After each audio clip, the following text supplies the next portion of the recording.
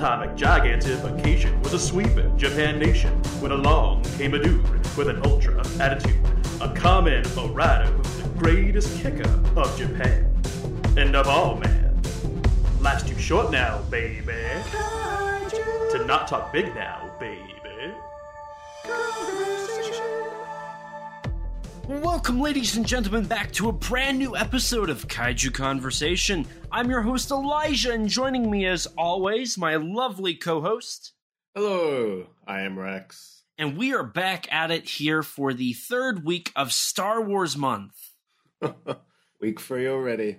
And the best part is, May hasn't even begun yet for us. Can you believe it?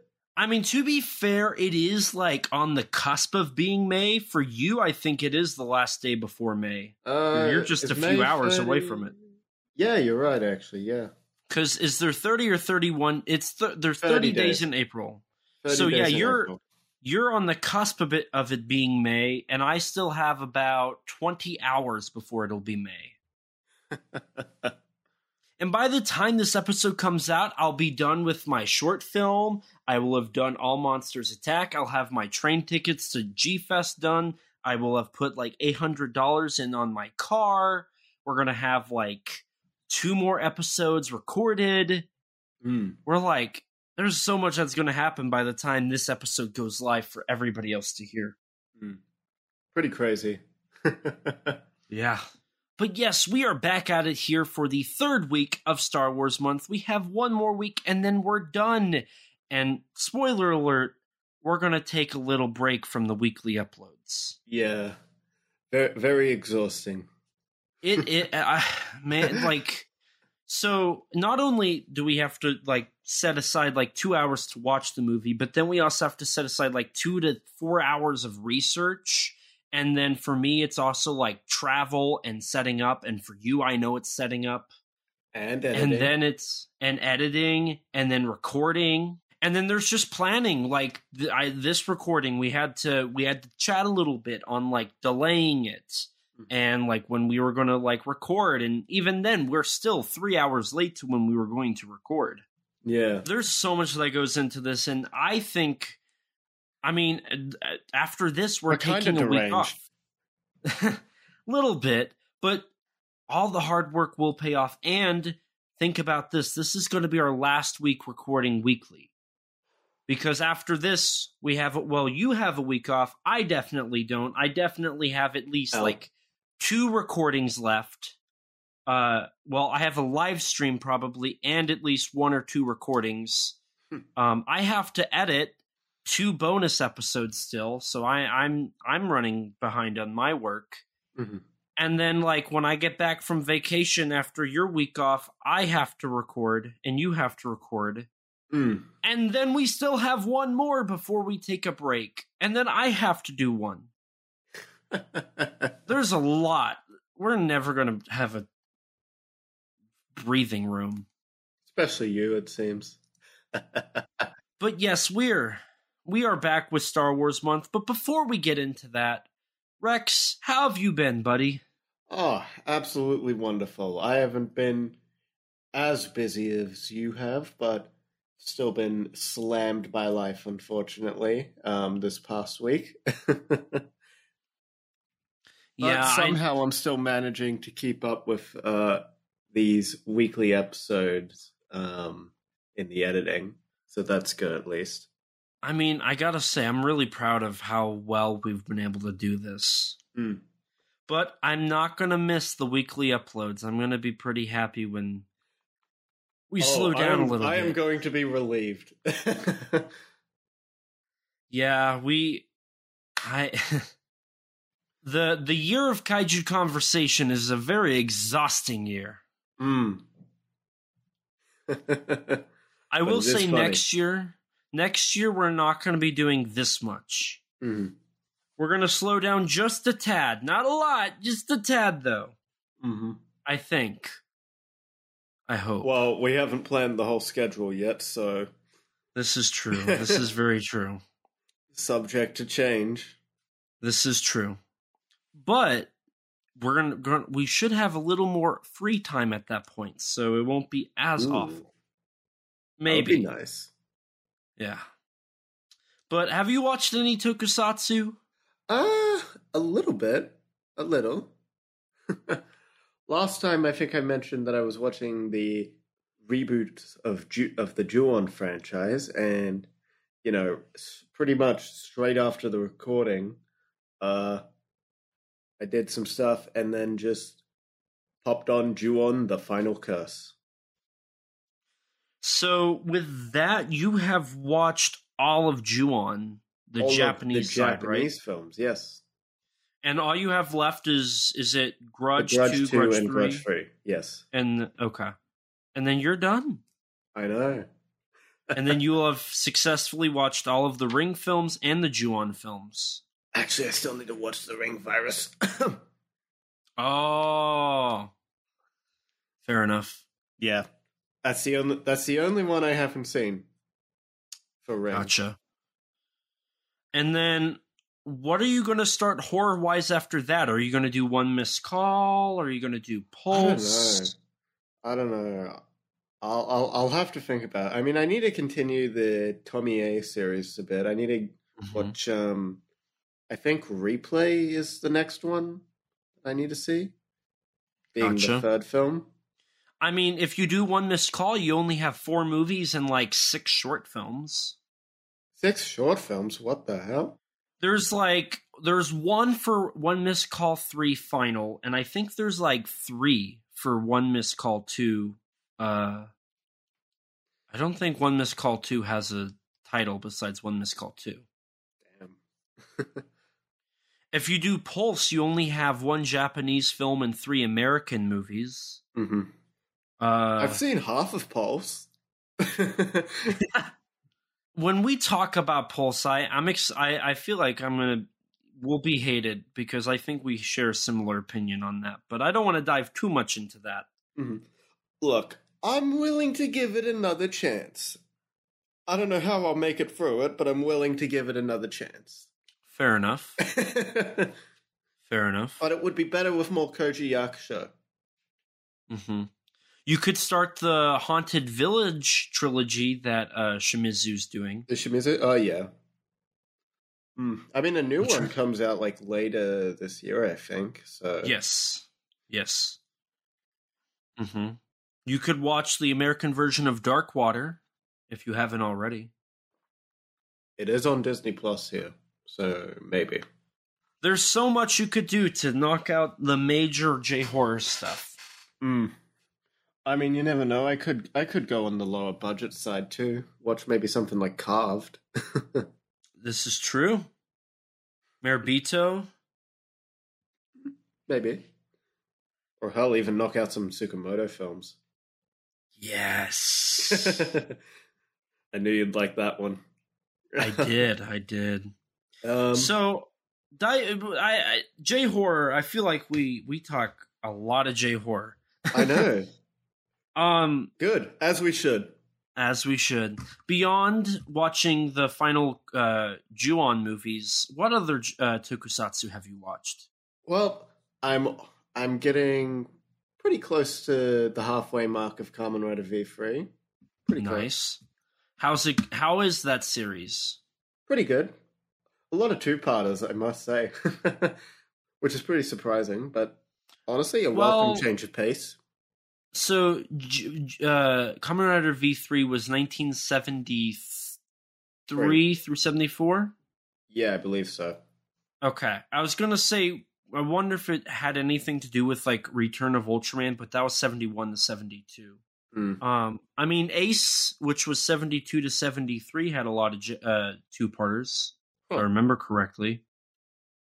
In addition to V3, though, I'm trying to get back into watching Ultra Q since, I got most of the way through that series, but then I went full throttle into Kamen Rider, and so it kind of got put on the back burner. So I've got only a few episodes left of that. The last episode I just watched was the one with the giant octopus. Yeah, that's I mean, Ultra Q is actually pretty easy to sit through. There's only like 24 episodes, right? 28. 28? Yeah. Yeah, I knew it was like half of an Ultra show. Yeah. It's a pretty short show. Of that time. Yeah. I need to sit through it. I haven't watched Ultra Q in like years. I must say, I was surprised watching this episode of Ultra Q, the one with the giant octopus, and just thinking, this is literally just the King Kong vs. Godzilla, like, Faroe Island sequence stretched into an Ultra Q episode. I mean, I guess we could say Tsuburaya stole from Godzilla before Godzilla stole from Tsuburaya. I mean, he took the suits from Godzilla. Quite a few of them. Because you had Manda G-Man himself. You had Manda, Godzilla, King Kong, Baragon, Giant Octopus from Giant Octopus, Odaku. Rodan, I think, also got taken. Yeah, they use a Rodan prop for Larugius, however it's pronounced. And then countless sound effects and beam effects. Yeah. Even stock footage. Yeah. Because, stock footage from Rodan, stock footage from King Kong vs. Godzilla. There's a shot from Invasion of Astro Monster that was reused in Ultra 7, I think, and then Return of Ultraman. I think so. It's the scene where... Oh, is it like the people running? The building? Yes. Yep. Yes. Okay, yeah, I know what you're talking about. And I'm pretty sure even some buildings. Maybe. I mean, wouldn't be shocking, because, the Godzilla series has shared buildings between its own films numerous times, so wouldn't be shocking for Tsuburaya to use some of the Godzilla buildings for the Ultra series. And let's not forget actors, because Kenji Sahara and all them got some Akira Kubo, roles. Akihiko Hirata. I don't think Takarada ever did. Did he? I said Hirata. I know, but did Takarada? I don't think he did. I don't think so. He was too high profile. Yeah, I was going to say, maybe he thought TV was too low bar for him. Yeah, Mr. Handsome only does film roles. But yeah, I mean, that's good. Ultra Q is... I need to... Like I said, I need to rewatch it. It's been a long time since I have seen it. And when I watched it, I remember not liking it a lot. But I also went in expecting it to be color and dubbed. I was naive. And when it wasn't in color and when it wasn't dubbed, I was like, oh my God. But since then, I've sat through Ultraman Taro, which has made me reconsider all of my life choices. And since then, you've understood that subs are good. But I still say dubs are superior. We are not the same. We are not. You are wrong and I am right. How am I wrong? Just your opinion on things. Like what?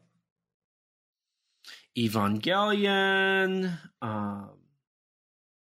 Evangelion is incredible. Your listing for the J-horror movies. Your opinions on Anno. Okay, I'll agree. The J-horror, I take it all back just to put Ring at the top now. I've come to my senses and realized Ring in the times I've now seen it since that. I've come to my senses and realized Ring is incredible. Fair enough. But beyond Kamen Rider V3 and Ultra Q, have you watched any other tokusatsu? Well, I did watch a movie for today, I believe. Yeah, I watched the next Star Wars film in the franchise. I think so. Yeah, but you're gonna have. So was Hiroyuki Sanada in it by any chance? Because I watched the film with him. Oh, great, great. So are we covering Tom Cruise's The Last Samurai today? No, we're covering The Bullet Train. Oh. Yeah. Oh, I didn't watch Bullet Train. I did watch The Last Samurai. Oh. Sanada was very cool in it, even though he's barely in it. I mean, fair. You know, it's all fun and games until you realize oh my god, I can't say his name. Sanada. I'm just going to call him Sanada. Is in literally the second biggest movie of all time. What, Avengers Endgame? Yes. For a cameo role, sure, but nonetheless. Yeah. I mean, he's probably, by that credit alone, he's probably one of, if not the most high-profile, like, toku actor out there. Oh, absolutely. But before we get into the cast, because that's my job. Yeah, but I gotta steal it just to mention Hiroyuki Sanada, our favorite star of Ring. Yes, I mean, you're not wrong. Like, he's like the golden child of Ring. That's what Ring's been missing for decades, is bringing him back. Yes. Oh my god. Adapt Loop. Adapt Birthday. Oh my god. To be fair, Birthday did get adapted. Yeah, but they only adapted like 1/3 of it. It just adapted the actual story titled Happy Birthday in it. Please. Oh my god. The movie should not be called Birthday. Fair enough. But, you know, for me, I only... For now. Yes. For now. Next episode, I can't promise I won't bring it up again. I mean, it just... we always come back to it. It's a loop. We just spiral. Yeah, shut up. We're not doing this bit again. We're not doing this bit again. We're not doing this bit again. I know. I used it up last time. Editing. I had to listen to it in editing. You know, with my busy schedule, because, I mean, I've been busy working on my car, working at work, planning for All Monsters Attack, and filming my next short film. I haven't had time to really watch anything. Besides the next Star Wars movie. We are now on to the third Star Wars film. Everybody knows it. It's probably the most prolific of all of the Star Wars films. Yeah. Definitely. If I remember right, because of the war in space did so well, they wanted to quickly make a sequel, but this time they wanted to give it like the biggest budget possible. Yeah. In fact, like the biggest budget Japan had ever produced at the time. Yeah, and they got a pretty high profile, or at least soon to be high profile Japanese director to work on it. Mm-hmm. And a pretty stacked cast, all things considered. They decided to go all out, but what's weird is they went from Toho to Toei. Yeah, which is why Tokushinka. Yes. Which is why you will never see a actual box set of all the Star Wars movies because of this. From this point on, there was some rights problems with the Star Wars franchise, so we'll unfortunately never get a true full box set.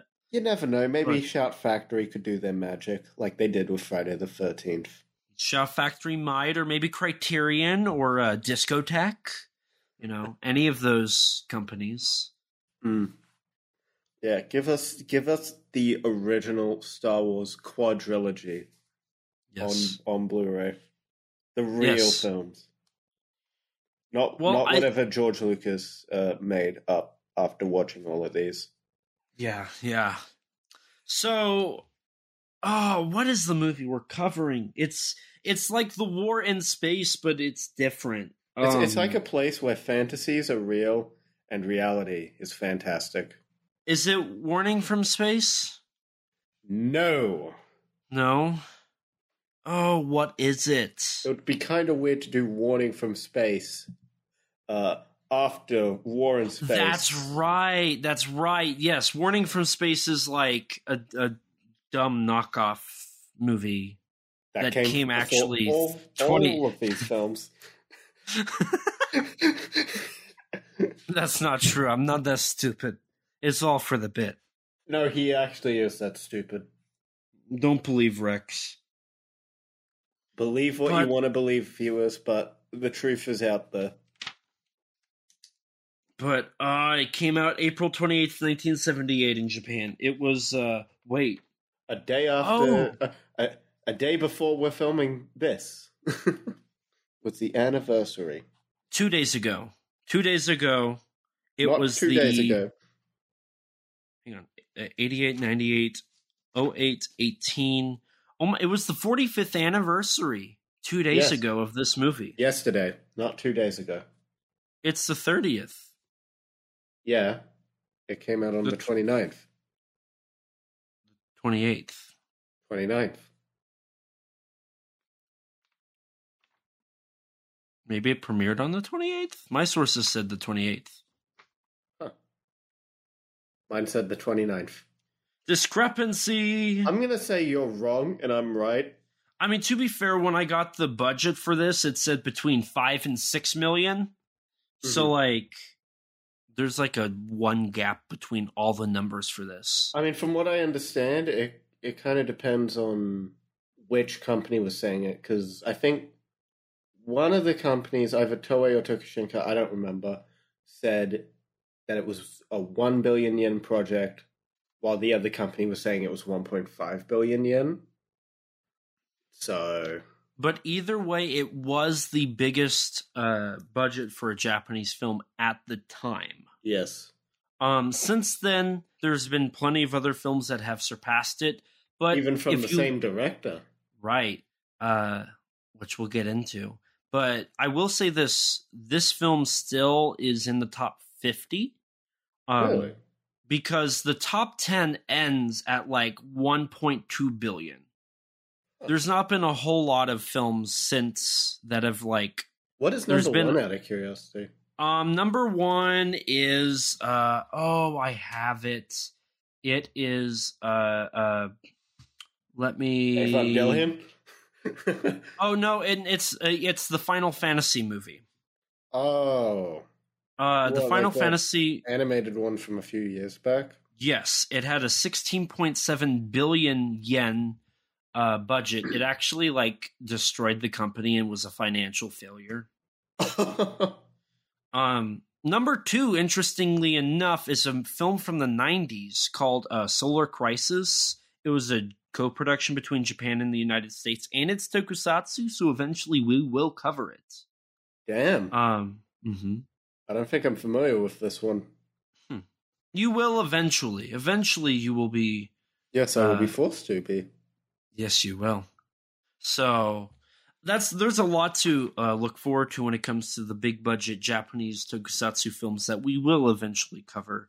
Mm-hmm. But without further ado, I think we should just tell the viewers what we're covering because they totally didn't look at the podcast square or the title for this. Mm-hmm. We are covering the third film in the Star Wars franchise, Message from Space. Yes, the 1978 Toei film. Which was directed by Kenji Fukusaku. He also co-wrote the film. Mm-hmm.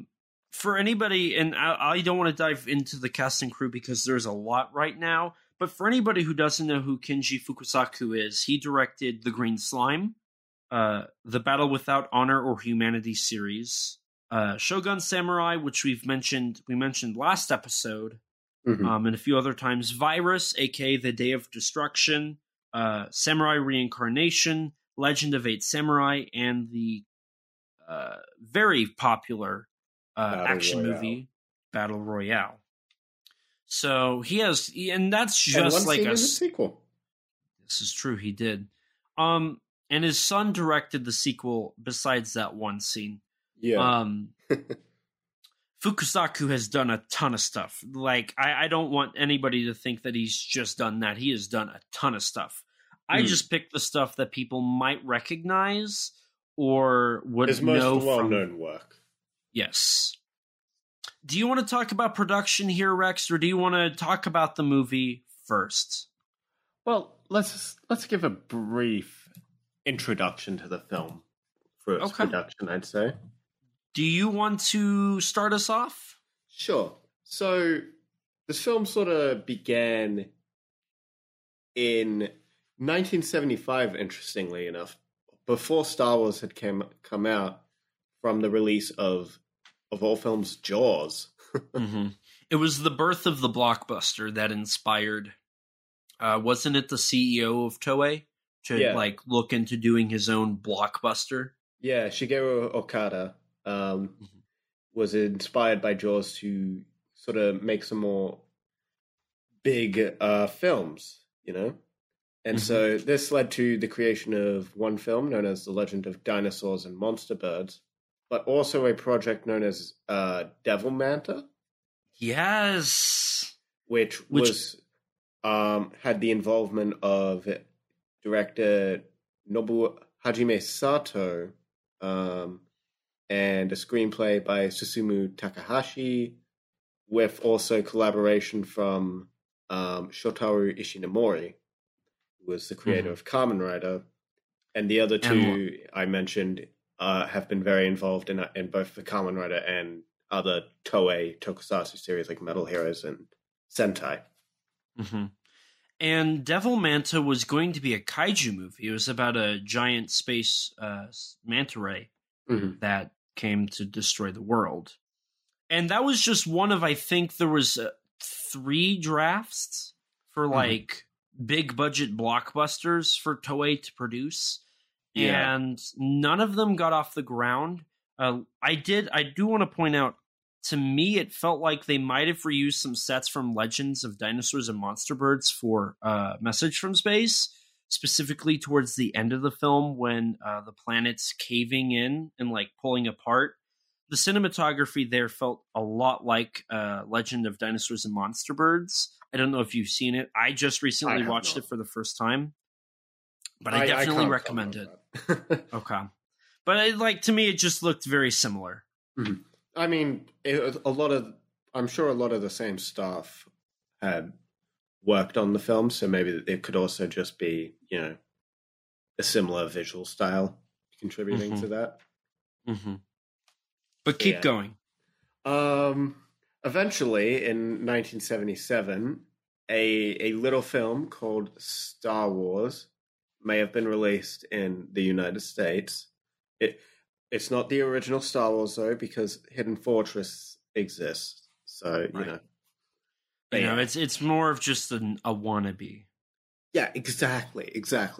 And during this time, Toho produced The War in Space, and then also came about the Space Battleship Yamato series. I almost said Yamato.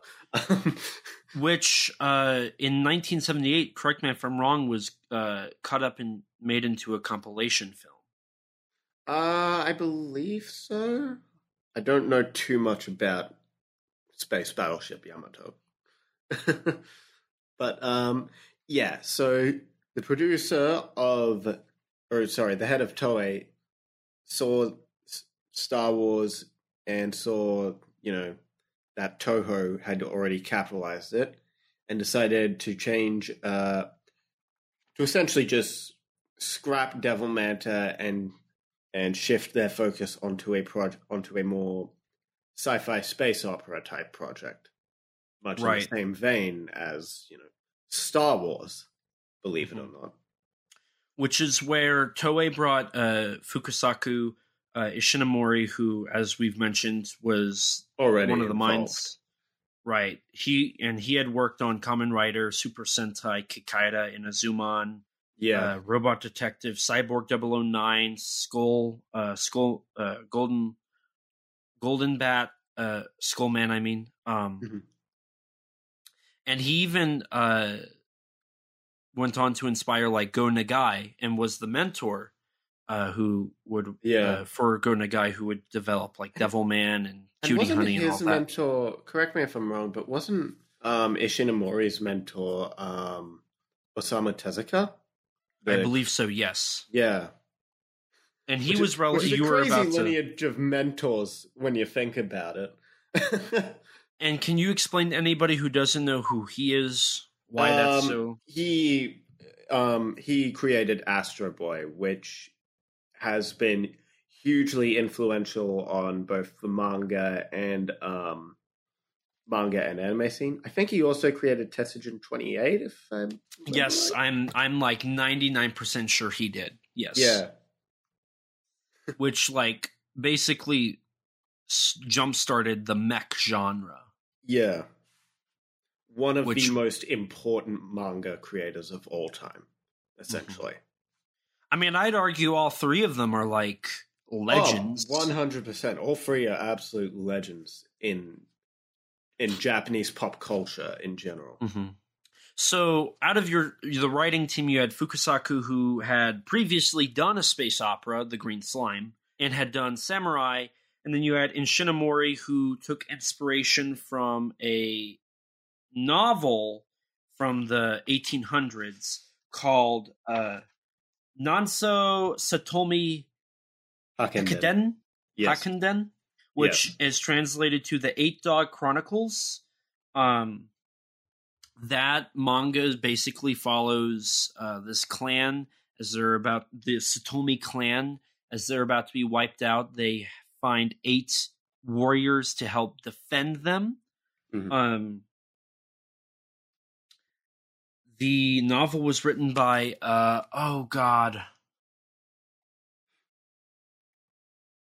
I hate this myself for forgetting who wrote it. Takizawa Bakin, B-A-K-I-N, Bacon? Wait, how's it spelled again? B-A-K-I-N. Bakin. Takizawa Bakin. Bakin. It was a serial novel, so like a novel like would come out, and it was like a 28-year period. From like I think it was 1814 all the way to 1842. Oh wow! That the novel was produced. Wow! So it's a very long novel, but essentially it's about these 8 heroes being chosen to save the Satomi clan by the invaders, which you can very much see in Message from Space. And from definitely. My understanding, that was something Ishinomori wanted. Like, that's where that influence came from. I had it written down who came up with that, or not written down. I saw it, but I didn't write it down. I'm pretty sure it was Ishinomori, because because there's 3 writers for this film. The last one, Masahiro Noda, he was somebody who backed Space Battleship Yamato. Mm-hmm. He was one of the supporters for that anime and the compilation film. But not only that, he was one of the lead people in charge of bringing Star Wars to Japan. He translated the Star Wars books and supervised the television broadcasts for the Star Wars film. So you had Fukasaku, who came in with kind of that samurai background, which you can really see in this movie. Ishinomori, who brought the novelization adaptation, and then Noda, who brought the Star Wars influence. And those 3 creative minds together meshed Message from Space. With that bit of context, do you think we should begin with the film? I mean, we absolutely can. Full disclosure, I watched the United Artists English adaptation. As did I. Okay. I wasn't sure if we watched the same version or not. We never communicate that. We just watch one and we talk about it. Yeah. Unfortunately, in the United States, Message from Space is only available through a now out-of-print DVD or Blu-ray. Shout Factory licensed it through MGM, which owns the United Artists Library. And that's how they release Message from Space. Mm-hmm. They didn't work with Toei whatsoever, which is unfortunate, but a lot of Toei's films are like that, such as Terror Beneath the Sea, another Sonny Chiba title, Neptune, Invasion of the Neptune Men, Prince of Space, Johnny Sokko and His Giant Flying Robot, and Voyage into Space. Those 2 titles specifically are also owned by United Artists, now owned by MGM, which is now owned by Amazon, if you want to follow the linear passage of who owns the rights to this stuff. So now Amazon owns the rights to Message from Space, Johnny Sokko and His Giant Flying Robot, and Voyage into Space. God forbid they actually do anything with those rights. And they, I'm pretty sure, own Yongari Monster from the Deep as well. Wait, really? Because the AIP library was purchased by Orion, which was purchased by MGM, which was purchased by Amazon. So it's maybe somewhere in an Amazon warehouse now. There's a prints of like Mothra versus Godzilla and Destroy All Monsters and all the Gamera films, and anything that AIP released. So that could be like Frankenstein or Hedorah, Atragon, I think, as well. Or I mean, Atragon is on Amazon Prime, so I mean, the likelihood of Amazon going through the MGM, Orion, AIP vault to like get the stuff is pretty slim. Yeah. I mean, Arrow already did that prior to Amazon's purchase, and they got some really nice scans of all the Gamera AI TV versions. But I don't see them ever going back and like doing this unless Shout Factory or like Arrow. Arrow has really promoted Fukusaku, so maybe eventually they do a Message from Space or Green Slime release. I don't know. Hopefully. But yeah, going into this film, we were introduced to some landscape shots of some of the miniatures, and I have to say, I love the miniatures in this movie. Oh yeah, they looked really nice. I know a lot of people criticize the special effects of this film. Like a lot of reviews, even from like, you know, some of the tokusatsu sources that I was reading, criticize the effects. But honestly, I thought for the most part the effects in this film look pretty good for 70s. Like, it's still got that, and it's got a bit of a cheesy look, obviously, but all things considered, you know, looks all right, I'd say. Right, and another thing, and I don't mean to say this to bash Toei, but Toei on the tokusatsu side, like, they are not lacking. They are not what Toho or like 60 Tsuburaya were in any capacity. Right, but I think in this case, comparing War in Space to Message from Space, War in Space is not as detailed as Message from Space. Definitely. I mean, War in Space is a shorter film with maybe not less, but less special effects. Yeah, I would say so. Yeah, because especially there's only, when you consider the runtime. Right, and there's only like there's four or five spacecrafts in that. In Message from Space, there's at least half a dozen. Yeah. I mean, there should be more special effects in this film, given it's more expensive. Yeah. And and the special effects budget took about 40% of the budget. Right. And then the rest of it went to Vic Marlowe. Morrow. Oops. Yeah, I think you need to work on your English pronunciations. I do. I'm horrible with names.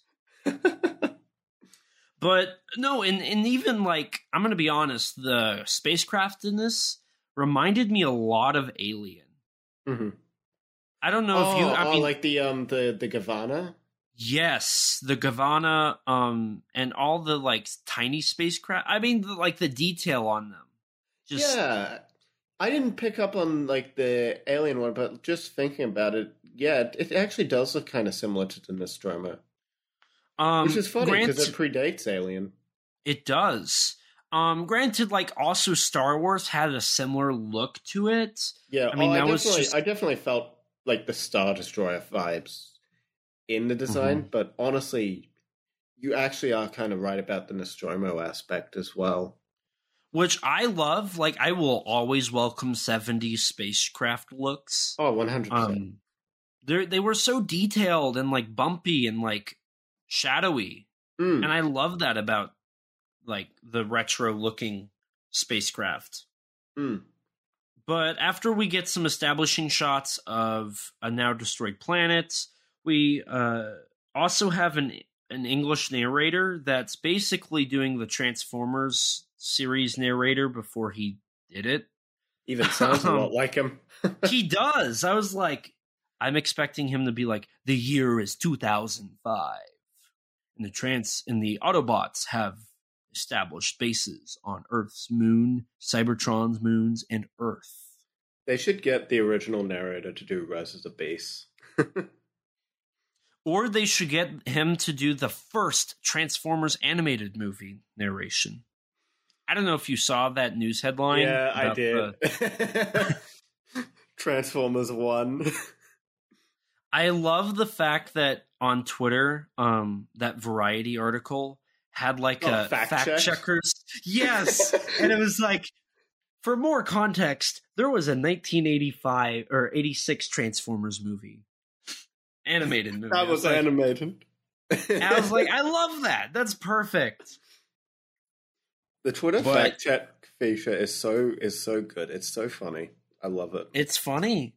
But before we get too far ahead of ourselves, we're also introduced to a dying race of people that have basically went through genocide as the Empire wannabes have taken over their planet because it was once a very lovely place.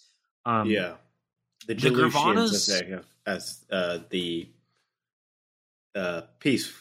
Well, the victimized race is called. What are they called again? I think they're the Gelusians, or at least that's the name of the planet is like Gelusia. Yes. But the Gurvanas, I guess, are just looking for the best planet to colonize, make themselves. Well, later on in the film, it's established that it's like for their palace. So I guess they just want something to like brag about. Yeah. Is this all about bragging rights? I guess so. We also get, during this whole sequence, we get the exposition dump about how these space seeds, there's 8 of them, will travel to 8 warriors that will help save the race of people, what's left of them at least, and keep them from going extinct. They look like Dragon Balls. Yeah. And what's funny is the original story did inspire Dragon Ball. It did, which I thought was really cool. Even one of the producers on this show, or not show, this movie, Takiwa.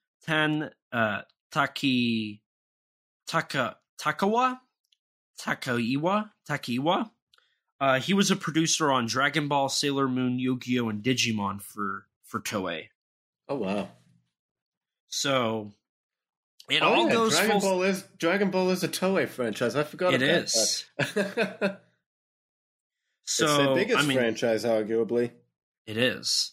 So I mean, Message from Space kind of was like, I think it was both Patrick Mackes and August Ragone both noted that Message from Space, while kind of a bomb on the international scale, is very important to the tokusatsu and just Japanese culture because it predates so much. And while being a Star Wars knockoff, it definitely like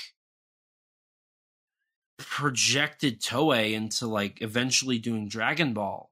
I mean, even as a Star Wars knockoff, it's interesting that there's like 1 or 2 sequences here that seemingly, predicted future Star Wars films. And I want you to, I didn't pick up on that. I'm not much into Star Wars, but I definitely please tell me where those are at, because I'm really curious about that one. So the sequence near the end, that's sort of like where they're in the trench and they're trying to destroy like the fortress. Yes. Yeah. So that whole sort of like trench run sequence, that is basically just the attack on Death Star, the second Death Star in Return of the Jedi, which didn't come out until like 1983. It makes me wonder if Lucas, I mean, a pre-established fan of Japanese cinema, it makes me wonder if he watched War in Space and Message from Space and took any inspiration from it. Possibly. I mean, there's a couple other authors who speculated the same thing. Really? Yeah. I mean, I was reading J.L. Carosa's book because he had a brief section on Message from Space, and he poses a very similar question to what you're saying in that. Interesting. I also know that Toei would later reuse footage from Message from Space in Bioman, Just Beyond Spielbahn, Matilda, Jira, Really? Jan Person, and Buru Saweto. Do you know what sort of footage did they use? Was it like any like the miniature stuff or something? It was the miniature stuff. Okay. Destruction sequences and whatnot. They used in episodes of those Metal Hero series. That makes sense. I mean, speaking of like its influence on like Metal Heroes, I believe so this film has a fair bit of like compositing, right? Mm-hmm. And I believe so they use like a new type of system. I think it's referred to as the ECG system in my sources. Okay. And basically they would film scenes and they would be able, with this new method, they would be able to composite essentially however they wanted. They had a lot of freedom with compositing compared to like previous systems. But the only issue is they'd have to convert it to video, leading to the sort of lower quality, grainier look. Right. And from what I understand, that is essentially, from this point forth, that is essentially what Toei would use for most, if not all, their compositing for the next few years. So they'd use it in Metal Heroes, Kamen Rider Black, etc., etc. Right, because and I'm pretty sure Tsuburaya would end up following suit because probably all of their tokusatsu stuff was basically on video. Yeah. Tsuburaya, yeah. They mastered that on video, I believe, if I remember right. Like Tiga, Fruit About. But so was all of Super Sentai, to my understanding. Yeah, and Kamen Rider as well. Up until around like mid to late 2000s, when they switched to HD video or digital, I believe. Yeah, I think. I could be wrong. There's people who know a lot more about the history of Kamen Rider's Masters than I do. I mean, fair. And I will say, besides the point, anyways. The compositing, I wrote in my notes that the headshots of the spacecraft coming towards the camera look atrocious.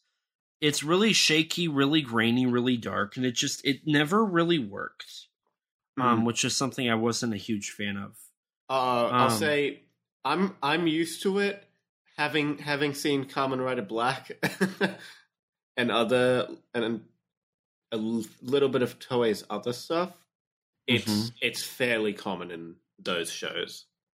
Okay, so it just became a Toei trope eventually. I guess you could call it that, or I guess effect. Practice or it's not uncommon to see in Toei productions from after this film. So I mean that goes to show that like this film was like fresh meat for Toei when it comes to their effects department. Like they following this movie, they I mean I would argue that because of how big they made this budget, they kind of revolutionized their effects studios. Which led to bigger and better products, because from what I've heard, like Kamen Rider Black and Black RX are way better compared to the other Kamen Rider shows. Like following them, like the suits in Black are fantastic, honestly. Like the Kaijin suits compared to like 71, there is a substantial increase in the quality of the suits. They are very, very detailed in Black by comparison. And another Kaijin. And something else I wanted to point out about the budget. is this film came out right before the oil crisis of 1980 for Japan. So, like, this was on the brisk of, like, financial collapse. So, like, if this film had came out any later, it probably would have bombed and would have ruined Toei with that budget, considering that budget. But because it came out when it did, it was able to, like, hold its own. And because Toei spent all that money on those effects for Message from Space, they could reuse those assets for their upcoming tokusatsu stuff, which probably led to them having the upper hand, which kind of projected them into being able to produce content as Tsuburaya especially, like, stepped back because they couldn't do that anymore. Mm-hmm. So on it, like, I know there's people that have asked the question, how did Toei continue to produce content well into the 1980s following the oil crisis? And maybe it was because of, you know, for my short film, I've put in a lot more money on it, but it's assets I can reuse. And because of that, I'll have better content.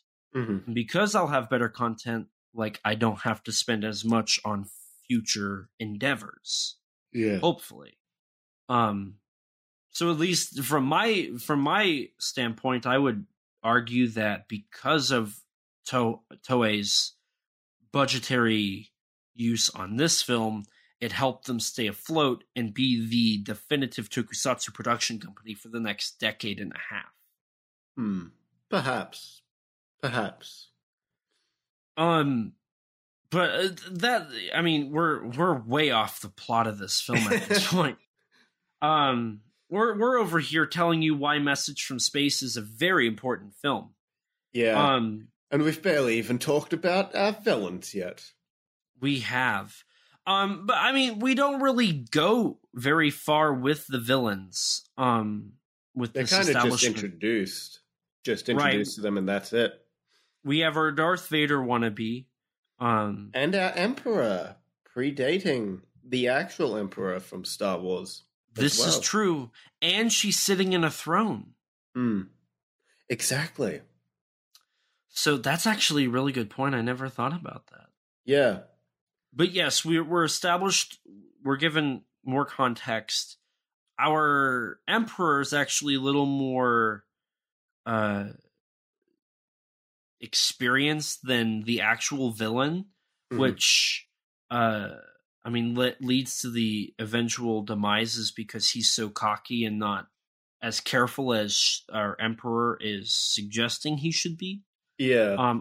It should also be established it's mother and son. Yeah. Because he's okay with letting the princess and her sidekick get away, whereas she's like, you need to destroy them. They've sent out the space seeds, and because of that, if all 8 of the warriors band together, we're screwed. And thus begins the Star Wars trope of the Empire going after Princess Leia, except it's the Gurvanas going after. Her name is Princess Esmeralda? Yes, Emeralida.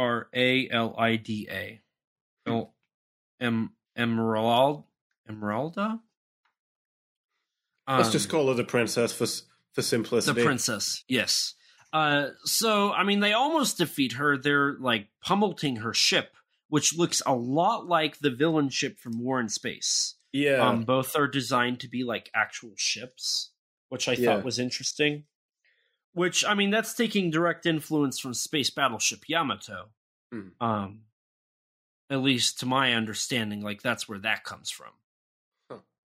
Whereas in War in Space, it was not only that, but the Goten took influence from Battleship Yamato. In this, and the Gotengo. Whereas in this film, it's just that ship is taking influence from Space Battleship Yamato because Space Battleship Yamato is based off of a boat.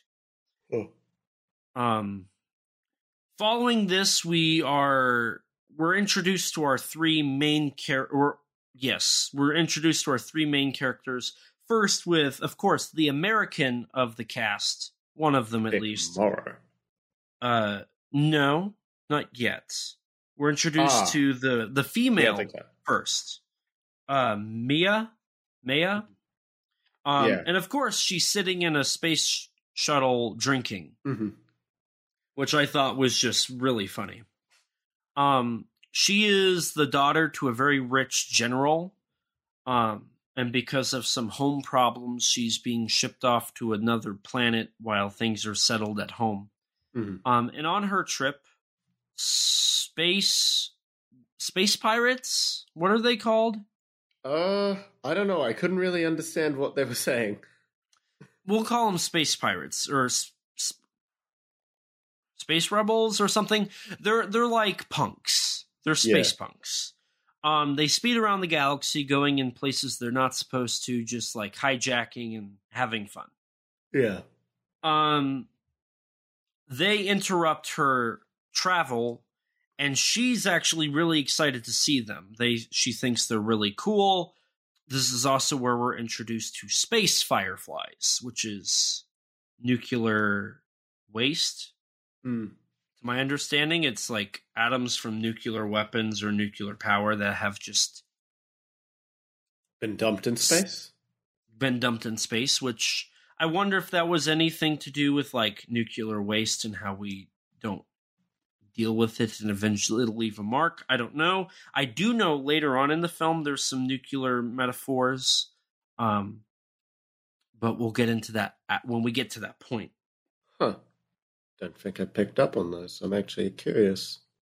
While they're having their fun, our space rebels, the police, or it's the Space Federation. That's what they're called, right?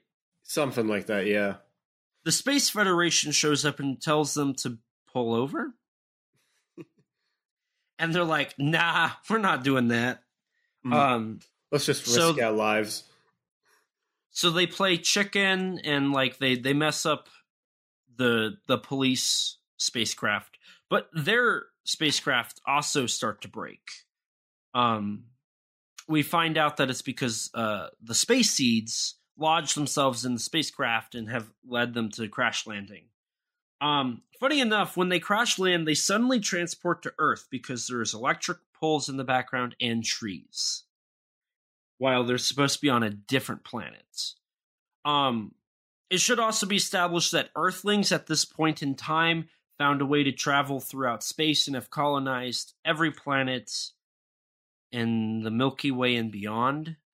They don't really expand on like where this takes place and what's going on, but we're just kind of told to we're just kind of thrown into the world. Yes. With minimal context. So then it cuts from all of that to our two main characters, which are the space rebels. One of them played by Hiroyuki Sanada, and the other one, Philip Kasanoff. The less cool one. The less cool one. Their character names are Aaron and Shiro. Mm-hmm. They're dishwashers for this cantina whom are in debt to not Jabba the Hutt, but another fat dude. But they're not in debt to him technically. They're in debt to Jack, true. who's our Han Solo of the group. That feels more like a circus. I mean, honestly, I feel like these guys feel more like the Han Solo. Everybody's Han Solo in this. There's no Luke Skywalker. There is an Obi-Wan. There's two Obi-Wans and there's three Han Solos. But in the cantina, there's a bunch of women dancing in like golden bikini-looking outfits, which was a Star Wars thing I picked up. I wrote in my notes predicting the metallic bikini that Princess Leia would wear in Return of the Jedi. I thought that, I mean, I don't know if that's like at all true, but like I thought it was cool that it did predate that. Mm-hmm. You just wanted to write about metallic bikinis. No. But yes, so Jack lent 30 gold pieces to Shiro and Aaron to fix their spaceships. Yeah. The actual guy who had the money tells Jack he wants it back. Jack then tells him he doesn't have it. That's when our Jabba the Hutt character, who I'm pretty sure is nameless, yeah, breaks into the dishwashing room and is like, you need to give me my money back in 30 minutes or I'm going to kill all of you. And we never see this dude again. Yep. This subplot is dropped. Well, it's not dropped, like it's relevant, but by the time it's relevant, it feels like 30 minutes has passed. It feels like 3 days have passed. So, like, did they escape? Did he, die? What happened? Nobody knows. He just forgot about them. He forgot about his money, Apparently. And this is where Maya appears after the little kerfuffle and is like, hey! So we find out she knows them. They're all friends. Jack knows her too. They're all friends. Yeah. Somehow. This is where we're introduced that she's rich and whatnot, and that she's willing to help them get the 30 pieces if they help her go get a space firefly for some space reason. Fireflies. I guess just because it looked pretty. Yes. Gotta love that pretty nuclear waste. Yeah. That's what I was like. They say it's nuclear waste and you want to keep it. Very American. Also, I forgot to add, this is where we're introduced to General Garuda. Yes, he's introduced as character. Yes. He's introduced by shooting a rocket off into space, which is a funeral rocket for his robots of 30 years. Biba 1. And we're also introduced to Biba 2, his new robot. Who makes R2-D2 noises. Yes. There's also Star Trek sounds during this sequence, or it's during the sequence where they're working on the space shuttles, our space rebels are. There's Star Trek bridge sounds that are mixed in. I mean, the soundtrack for this movie, every time a character, every time the seeds are relevant, so whenever there's a shot that focuses on the character looking at the seeds, they play this track, and it's basically just Princess Leia's theme from Star Wars, almost beat for beat. The borderline the same song, and they play it 8 or 9 times throughout the movie, if not more. And then they play I think there's another theme from Star Wars that they play. I don't know what theme it is specifically, but it's some sort of action theme. It might be the Rebels theme or something that gets played as well. Yeah. So then he's video called by his superior, and he's like, what was that missile? And he's like, it was a funeral for my robots. And he resigns before getting fired. Real Captain Gordon moment there. Actually, yeah, that's exactly what I was thinking. I mean, they both have the same mustache. This is true. And they're both American. This is very true. You're not wrong. You're not wrong. So, from here, he walks off with Boba 2, and then we're transferred back to our main cast. They go look... Main cast, Vic gets the top billing, but they are our main characters. Mm-hmm. Yeah.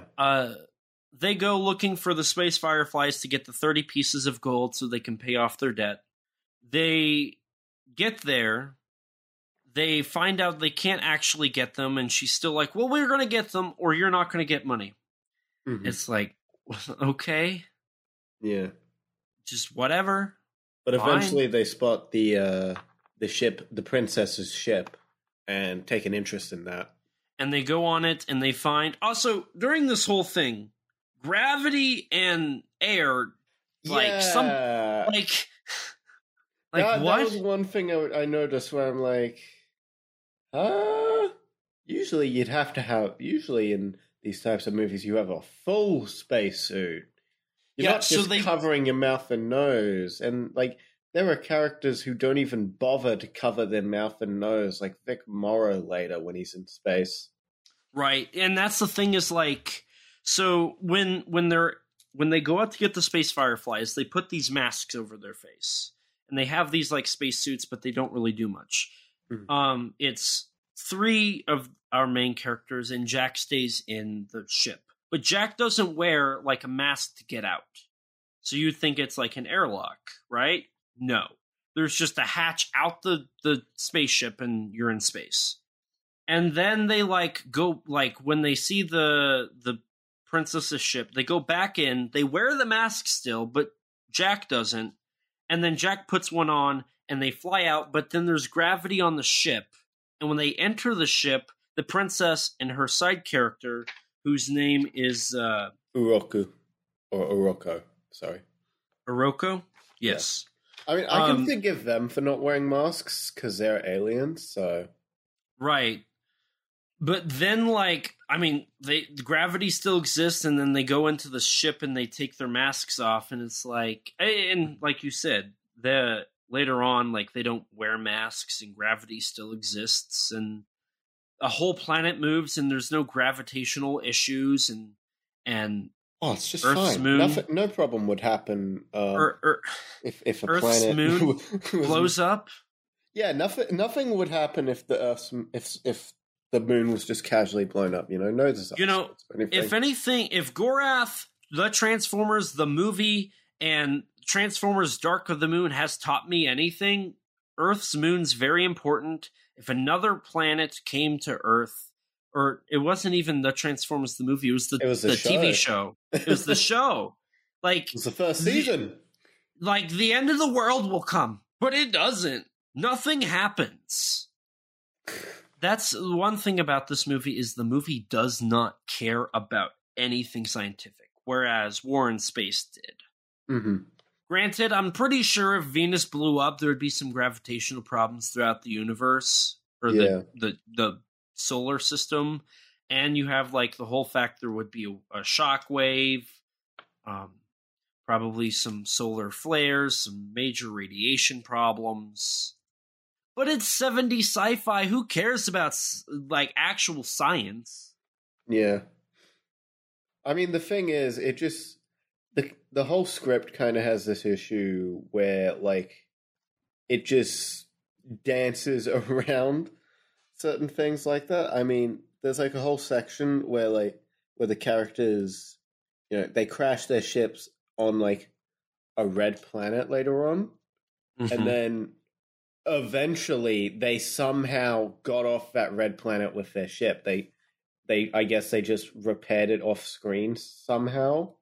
Yes. On a desolate planet with like one extra guy to help them. Right. And the movie just completely skips over that.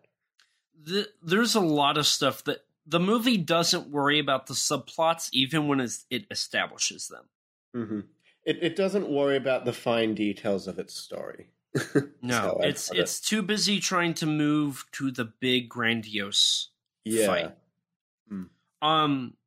Even like the characters, like their reactions sometimes are just dull. Mm. And it's like, what are we doing here? Like, why are we doing this? And like one that made me laugh was General Garuda leaves. And he just so happens to arrive on the planet that our 4 main characters are on.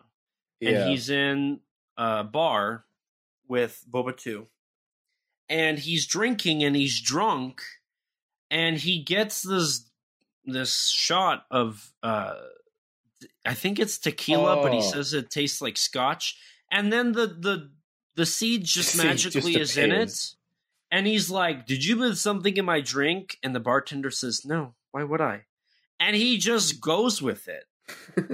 He's just like, okay, what's this seed? And then... And he decides to keep it. And he decides to keep it, and then he just so happens to break into our main character's house and crash, like, off-screen, so that when they come back...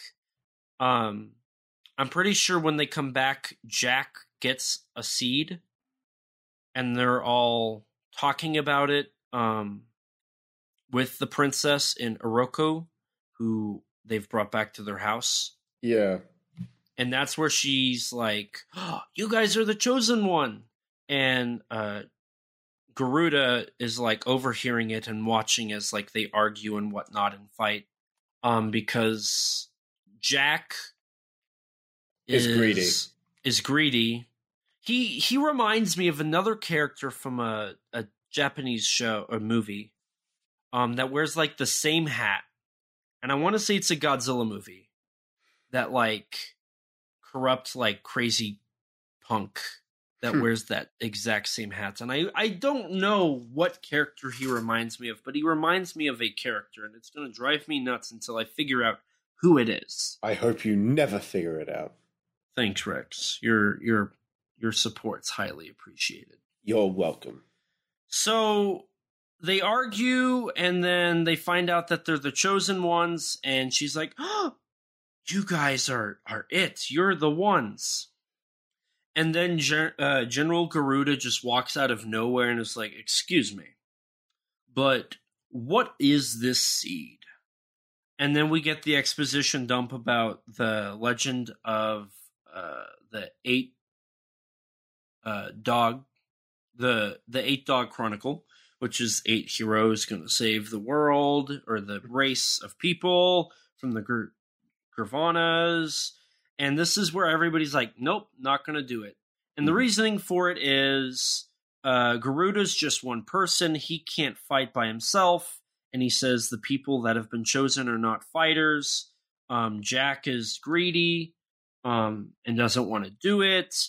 And then Aaron and Sanada's character, they're hippies and they don't like war, and they're just like, nah, we don't want to fight. Whereas Mia's like, you guys are awful. So she leaves. And the princess and Oroku leave too, but they come back. Mm-hmm. I was confused. I was like, okay, what happens after this? She leaves. She goes flying somewhere. I don't know if she's just blowing off steam or what, but then she gets a seed. So now we have 5 of the 8, right? Yes. We have Sanada. Your order's Aaron. A little off, but yeah. No? Your order of events is a little off because she doesn't leave until Shiro, Jack, and Aaron have sold the princess off to that's witch lady. Right. That's right. That whole subplot that is awful. Yeah, I was getting ahead of myself. Really be there. Can you explain that part since I completely yeah, so basically for money, Jack after, having a little discussion about what they should do with the princess, Shiro, Jack, and Aaron decide that Jack is going to help them, allegedly.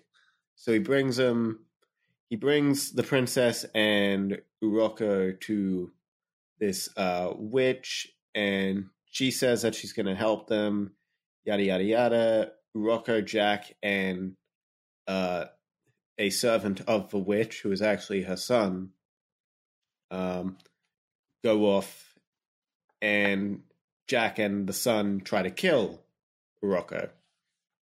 They seemingly kill him, but he actually survives. And, the witch tries to get the princess to marry her son. Which is this... He was born on Pluto, and he's a lizard person. Yeah, he's got like a weird lizard face for some reason. And we should also add that the woman is a human. Yeah. So none of this makes any sense. Yeah. It doesn't matter. But it doesn't matter because the Gurvanas show up anyways right after this and just kill... Well, they don't kill the witch, but they kill her son and take the princess. Also, there's a cool light whip here. That's basically the lightsaber for the movie. Yeah. Then they blow up the house. And then we find out Oroku is okay, and he's like, no, come back. And it's like, dude, your screaming's pointless, but okay. Yeah. So that's when Our Mia when character. Maya finds out, that's when she leaves. And then she gets a seed, she comes back. Forgives him, I guess. Right. And isn't this where they have a change of heart? And like, yeah, I mean, they all have like dreams about the Gavannas. Yes. With Aaron having a dream that essentially just communicates to the audience that he's in love with her, which makes no sense. Goes nowhere. Yes, it makes nowhere. It doesn't. It adds nothing to the film. Outside of just a bit of character motivation for him. That's all. And some awkward staring. Yeah, that's it. I wrote in here, I really want to know where the love plot came from.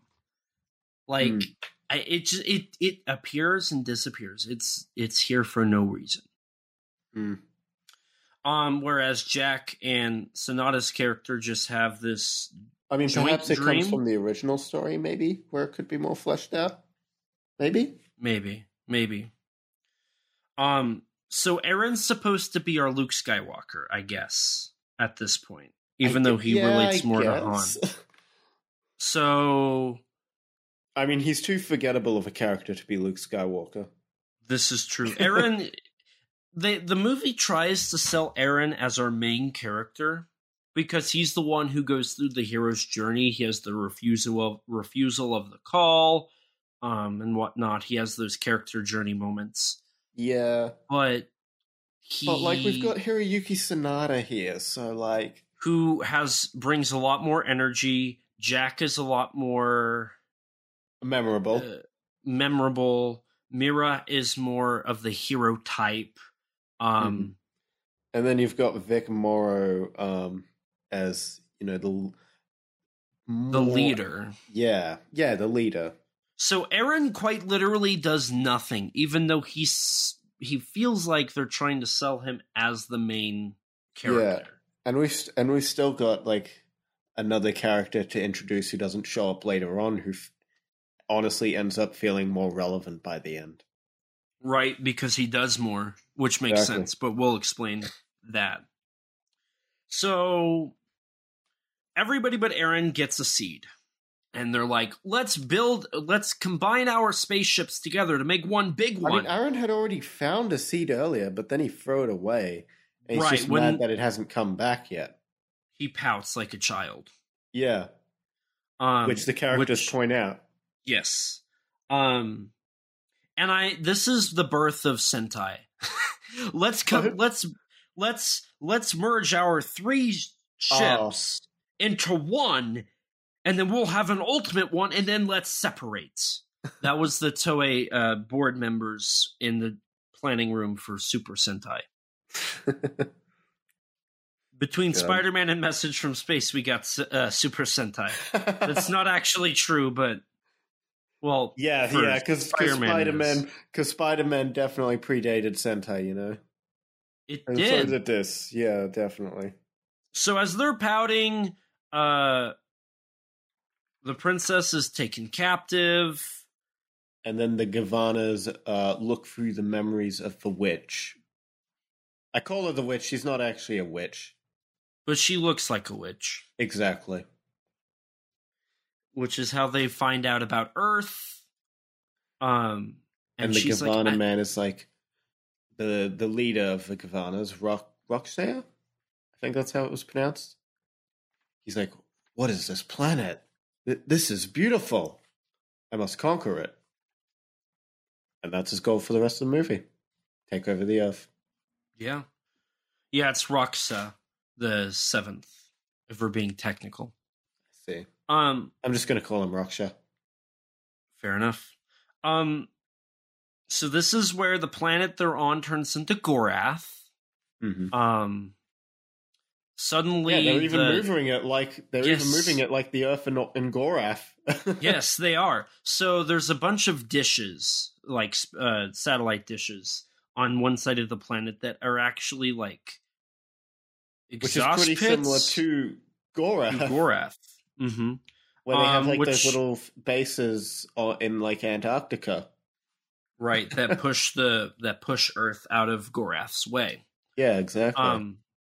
So they launch and they're like, it becomes the Death Star essentially, but it's a planet. It's like Gorath and the Death Star had a child. Yeah, and the moon is Alderaan. It literally is so. It is. So they're on like fast track to Earth. Aaron's still pouting.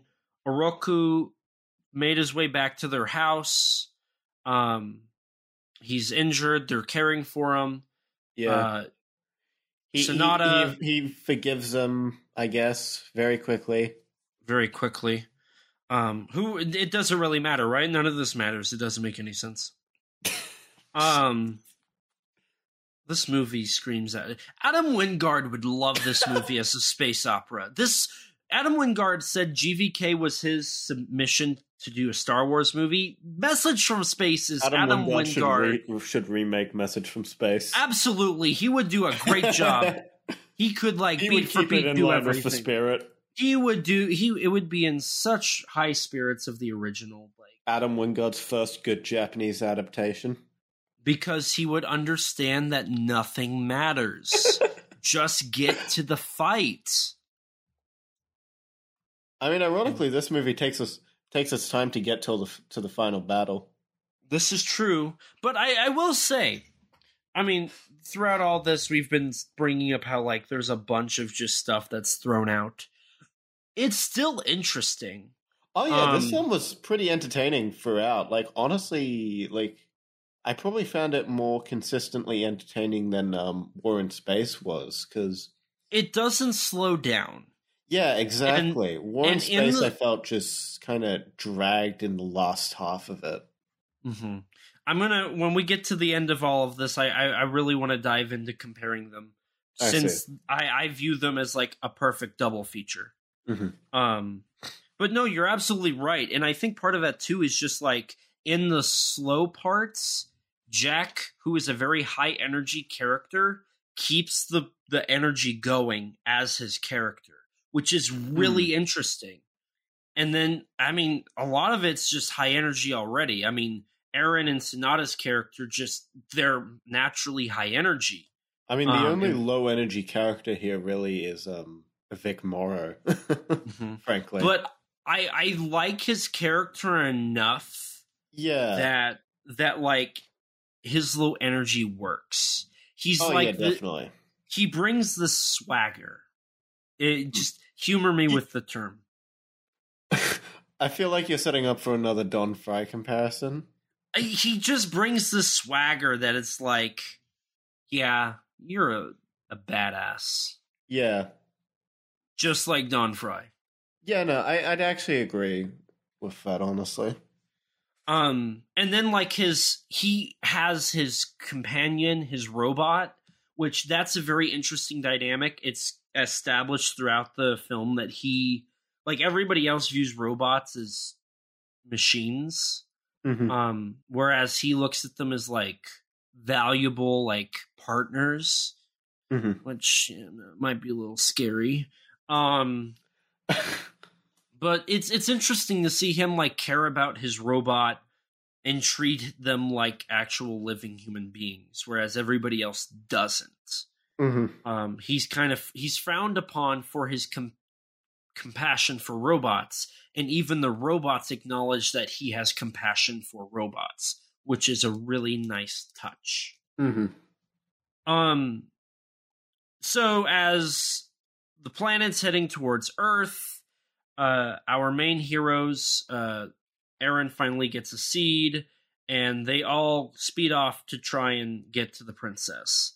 And as you brought up earlier, they crash land on a red planet where we're introduced to arguably the most interesting character in this movie. Yes, Prince Hans, played by the legend himself, Sonny Chiba. And he is so good in this role. I love it. In spite of his fairly limited screen time, all things considered. And I feel like when he is on screen, it's Sonny Chiba, so he brings so much. Yeah. But his he's mostly covered. You can't really tell it is him unless you're looking for him. Because he has that face paint. He has the facial hair, the mask, the whole set, suit, and a lot of armor. Yes, but you know it's him because of just the charisma and like the acting. Like he's big. His acting is big to me. It's goddamn Sonny Chiba. Yeah. On a space horse. On a space horse with a sword. Yes. This is where we find out he's supposed to be the actual ruler of the Gravana's, but was overthrown by Rockshia and his mother, who are his like cousins, I guess. I don't know. They killed. I don't think they were actually related. I don't think so. But they killed. They killed Prince Hans's family. Yeah. Yes. Which I thought was a really interesting concept. The idea that the Gravanas are not actually a naturally evil race. It's the ruler that did it. I thought that was really... I like that. I like that idea. Yeah, I definitely liked having Sonny Chiba as being one of the Gravanas who's just gone a separate way due to being exiled. Right. And I wrote that Sonny Chiba is Obi-Wan, ? I mean, he has an Obi-Wan moment later that we will talk about. So, like, I definitely to me... picked up on that. I felt like him and Vic Morrow's character are sort of like the Obi-Wans of his... Mm-hmm. Andrew Rocker, I guess, as well. Maybe. Maybe. I don't know if I would agree with the Rucka. Maybe I'm just thinking that because he's old. See, his character feels so out of place because he does have a dramatic character change at the end. Yeah. I mean, it makes sense why he would have that, but also it doesn't. It makes sense, but it happens so quickly that it doesn't make sense. Right. The pacing of this film is a bit odd at times, and that's... I definitely think that's probably the most egregious example of it. Yes. But before we get into that, so the Gravanas tell Earth, surrender or perish. Our main characters now, we have Hans, Aaron, Sonata's character, and Maya, who all have... Oh, and Jack, who all have seeds. 5 of the 8. We're only missing 3. They are prepping to go because they know it's about time. They find not on Earth, but on Earth when all of the chaos Jack's ensues. Been kidnapped by the Gravanas at this point. That's right. Jack has been kidnapped. He was kidnapped whenever they came and took, or the Gravanas just magically appear and attack them. They just took Jack for some reason and blew up their house. Yeah, and then they went to go look for Jack, which led to them crashing onto the Red Planet. Right, which is where they met Hans. But the seeds made them crash. Yeah. So like everything happened for a reason, but why would the Gravana? I don't know. It just feels weird that the Gravanas helped that happen. Yeah. It's the Force. The Force brought it. Sure. Let's just hand wave away the writing. It's all in the Force. Yeah. So Jack's abducted. Mia, Aaron, and Sonata's character and Hans are prepping to go with Oroku. On Earth, the Space Federation leader steps down and a Japanese leader steps up. Ironic, right? It's a Japanese movie. Mm-hmm.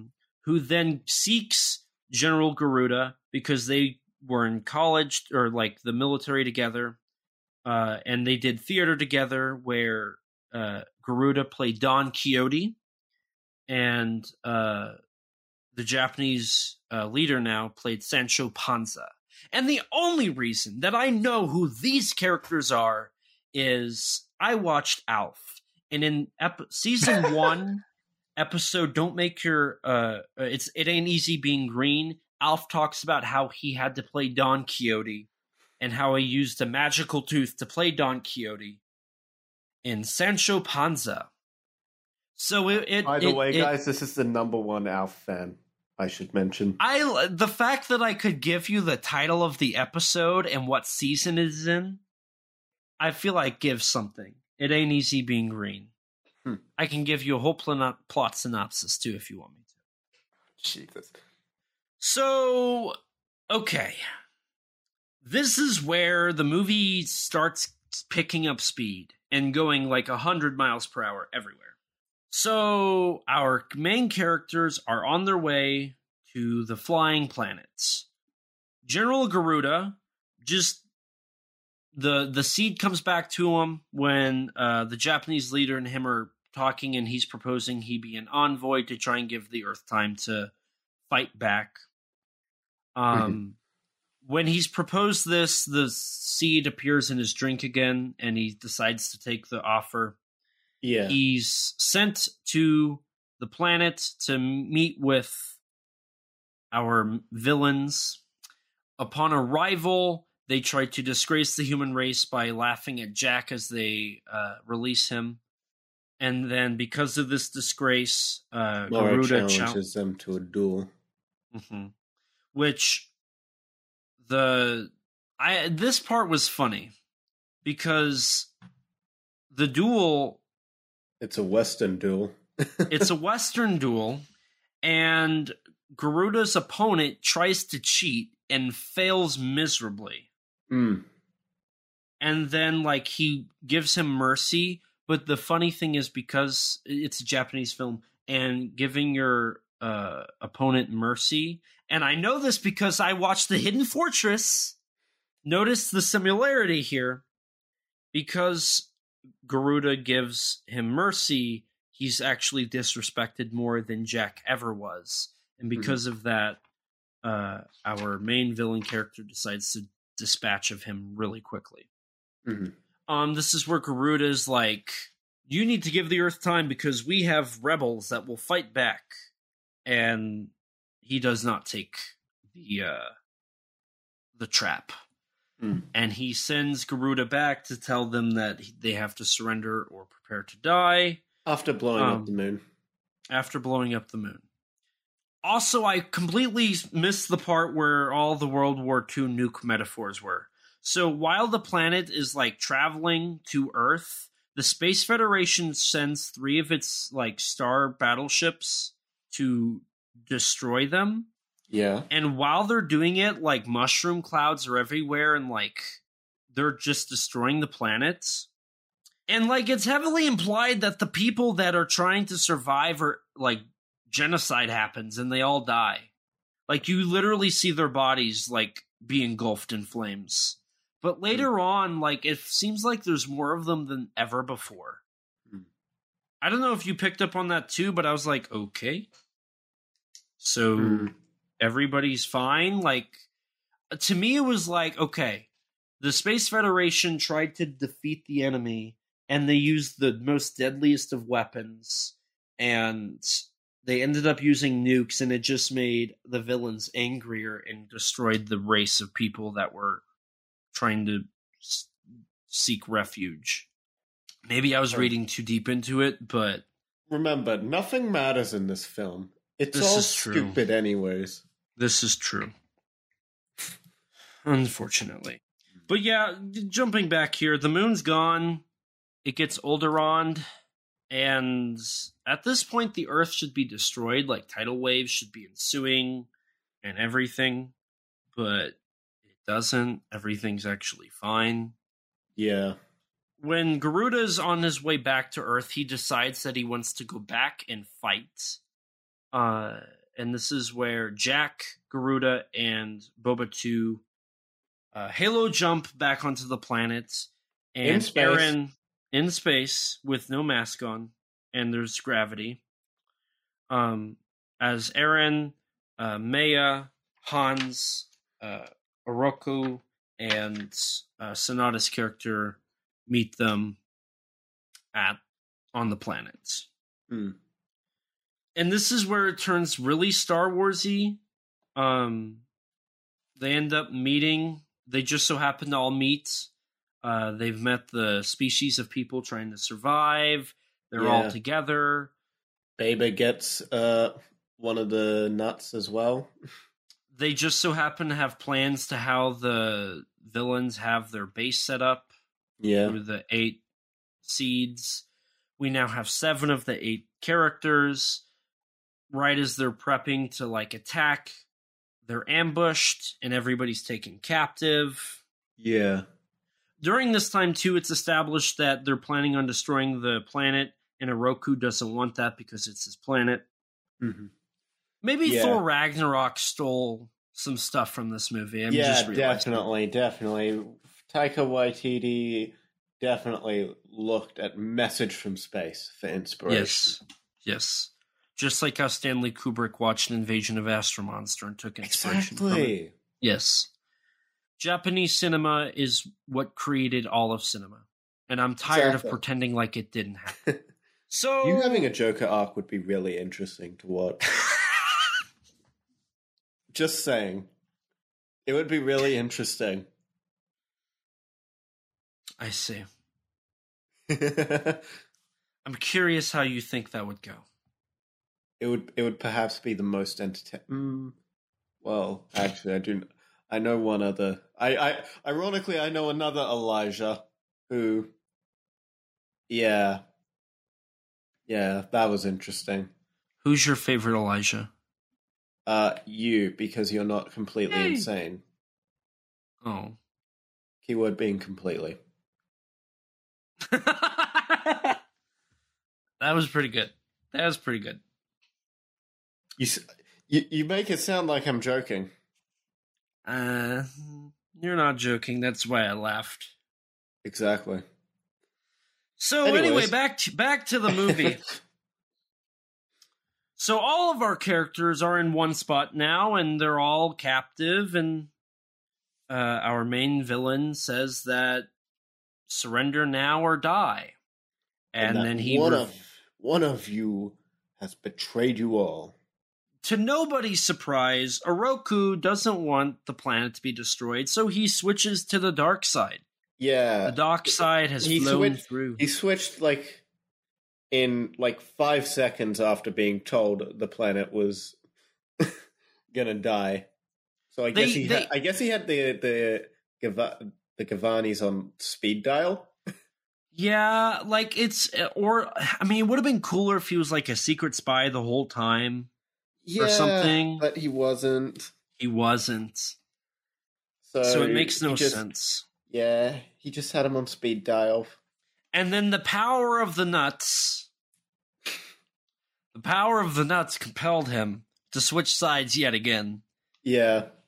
Where he's almost killed, and then we find out he's the 8th member of our group of ragtag heroes to defeat the villains. Mm.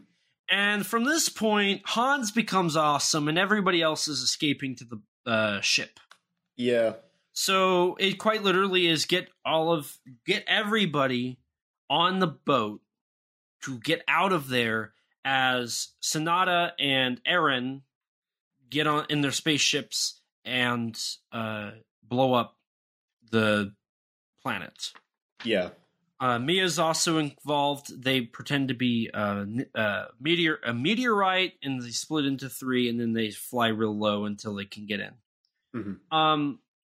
While this is all occurring, Hans is being Obi-Wan Kenobi and takes absolute charge of the situation. Yeah, he kills 90% of everybody. Yeah, going in to fight Rockshia even. Yeah. So he's sword fighting and just annihilating everybody, and even when you think he's losing, he just somehow is a badass and wins. And honestly, best part of the film. I agree. I concur. So while they're doing that, Garuda and everybody else is getting out, fighting. They get to the ship. They're prepping. They're getting everything started. Eren and Sonata successfully blow up the reactor, and the entire planet starts to blow up. Hans gets into the palace and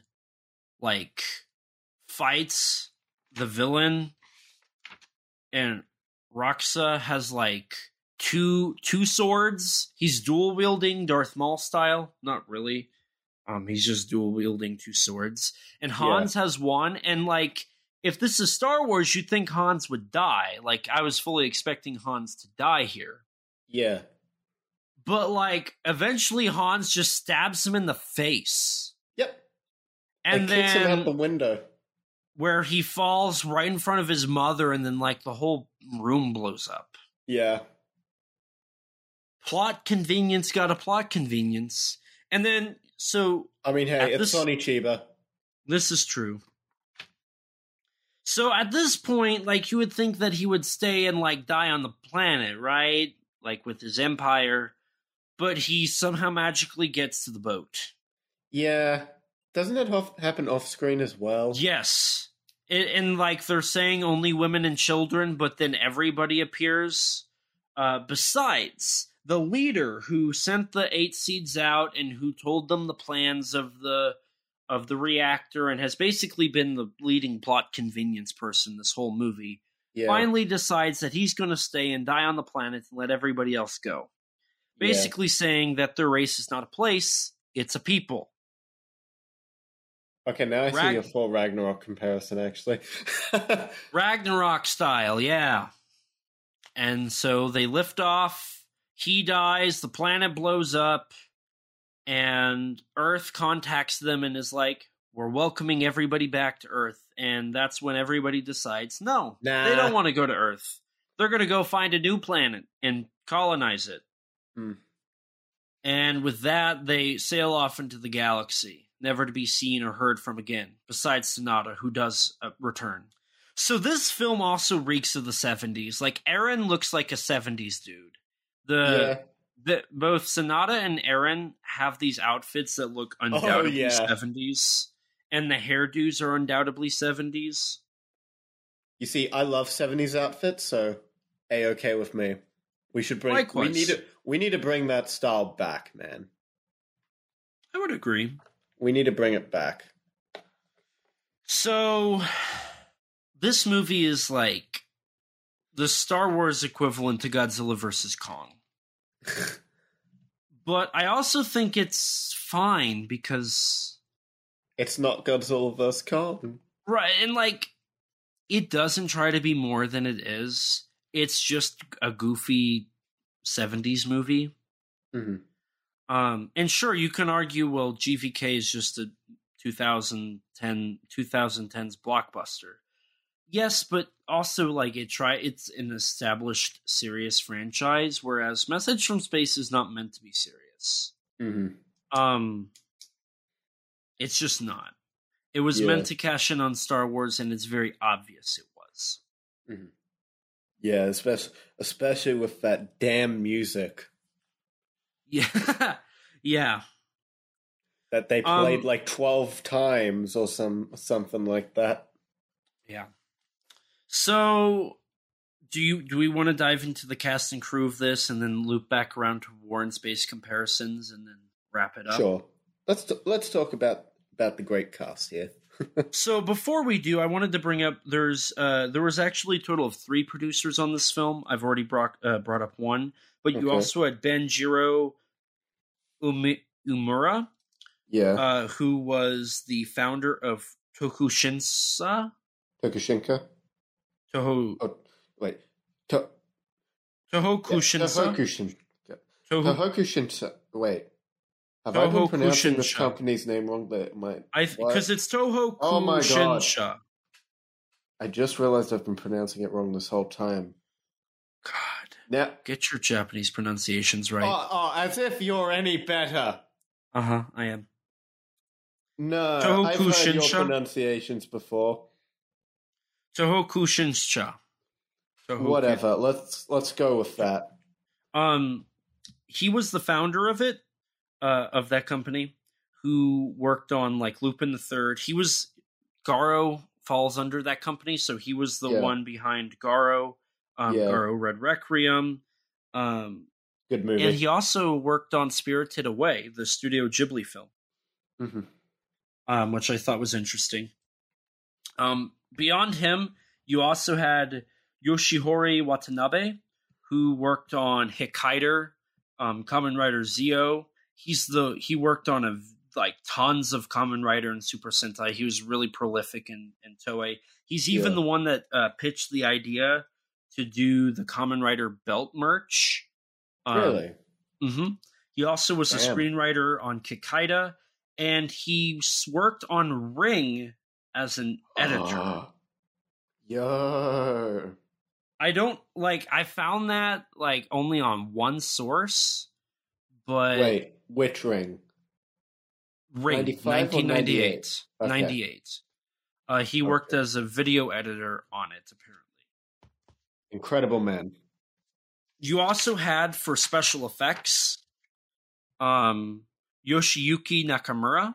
He was the director behind the effects. He established the Tokusatsu Research Institute that worked on Kikaida 01, Akumazer 3, Spectreman, Giant Robo, Ultraman Taro, Ultraman Leo, tons of Super Sentai and Kamen Rider. He worked on Gappa the Triphibian Monster. He was a protege of Super Raya, I believe. Mm-hmm. So he was working. He was the director of the effects for this film. Yeah. But beyond that, our cast, we have Vic Morrow, who was General Garuda. He was in Humanoids from the Deep, which is a Roger Corman sci-fi film. Unfortunately, something he's really notable for is he died in a helicopter accident during the filming of The Twilight Zone. The Twilight Zone, yeah. Mm-hmm. He was in Ironside with Raymond Burr. He was in a few episodes of that. Really? Little connection to Godzilla King of the Monsters there with Raymond Burr. Besides, he was an American actor, so he didn't really do a whole lot. Tokusatsu. Of course, second billing, you had Sonny Chiba, who was a Fukusaku regular. He was in Invasion of the Neptune Men, Terror Beneath the Sea, another Toei film. Golden Bat, another Toei film. The Bullet Train, 1975. Wolf Guy, both Toei films. Samurai Reincarnation, which was a Fukusaku film, I believe. Yeah, yes, as well as The Legend of Eight Samurai. Mm-hmm. And Virus. He's in that too? He was in Virus. He was also in Ninja Wars with Sonata. Yellow Fangs, which also had Sonata. Kill Bill Volume 1 and 2. He also got his start in acting in Seven Color Mask and Messenger of Allah, very early Tokusatsu television shows. He also appeared in Robot Detective and was in the Metal Hero series Shirvan. His brother is a main character in Kamen Rider and is also in Robot Detective. Really? Yeah. Huh. Yeah. It's also worth noting that Chiba established the Japan Action Club. Yeah, which had two of the other cast members of this film, Hiroyuki Sanada and Etsuko Shihomi. Mm-hmm. Who appeared in a lot of Chiba's films as well. Yeah. But that club is basically what created how Sentai fight. Mm-hmm. So, they were used for a lot of martial arts stuff. Mm-hmm. So Power Rangers basically exists because of Sonny Chiba as well. Mm-hmm. Rest in peace. Mm. Then you had your American actors Philip Kasanoff as Aaron and Peggy Lee Brennan as Maya. They have Kasanoff has no other credits to his name. Whereas Peggy Lee... He does. He's just a TV actor. Yeah. Ah, gotcha. He's a TV actor. That's why when I looked up movies he was in, nothing came up. Yeah, no. But this was, I believe, his first... this might have been his first role, I believe, actually. Yes, and the only reason he got it was because he did such a good job in a theatrical production of Grease, if I remember correctly. That's why he got cast in this. Peggy Lee did a lot of small films, nothing really notable. Mm-hmm. But you did have you had Itsuko Shinomi, who was a princess. She was in Legend of Eight Samurai. Yeah, Kikaida 01. One of those Japan action films. Yes. Kikaida 01, Moonlight Mask, The Bullet Train, Jack Q. She's also famous for the Sister Street Fighter series. Yep. You had Tetsuro Tanaba, who played Noguchi. He was in Kwaidan, Prophecies of Nostradamus. Oh, he's a very, very prolific Japanese actor. Yes, he was in The Bullet Train as well with Chiba. Tokyo Blackout, Twilight of the Cockroaches, Gozu, and Japan Sinks. Mm-hmm. Miko Narita, who is Roxia, was also in Samurai Reincarnation, Ninja Wars, Legend of Eight Samurai. All three of those have Sonny Chiba in it. He was also detective in the third female prisoner Scorpion film. Makoto Sato, who was Iroko, he was in the H-Man. He was in the Hidden Fortress. Mm-hmm. There's our connection to Hidden Fortress and the Lost World of Sinbad. Next on the billing, we have Hiroki Sanada, which this was his 9th film credit, according to Wikipedia, which I don't know if I trust that, but this was still probably wrong. it was very early on in his career, but he was also a child actor, so he did do some stuff. But he would actually go on to be the main star of the spin-off TV series, Message from Space Galactic Wars. Which he was the only returning actor for that show. Yeah, but I don't think he plays the same character. Which is weird. Mm-hmm. Sanada was in Ninja Wars, Legend of Eight Samurai, Yellow Fangs, Ring, Spiral, Ring 2, Jack Q, Message from Space Galactic Wars. He is he is probably Japan's most popular actor. Yeah, he was in, especially in the modern day. Yes, he was in 47 Ronin, The Last Samurai, the American Wolverine. 47 Ronin. Yes. Twilight Samurai, Avengers Endgame. I think he appeared in Hawkeye, John Wick 4. He's only in Hawkeye for stock footage from Endgame. Gotcha. Wasn't he in The Bullet Train as well? Yes. The Brad Pitt film? Yes. But he has no connection to the actual 75 film. Yeah, no connection to the Sonny Chiba film. This one's based on like some Japanese book. Yes. You had Ishami Shimizu, who played Beba 2. Yeah. And this was his only credit I could find. Allegedly, the Japanese voice for Beba 2 is Machiko Soga, though, who played the witch Bandora in Zyuranger, aka Rita Repulsa in Power Rangers. I love that. Jack was played by Mazumi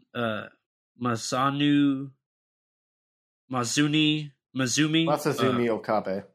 Yes. Who was in Invasion of the Neptune Men, which was one of Chiba's earliest films.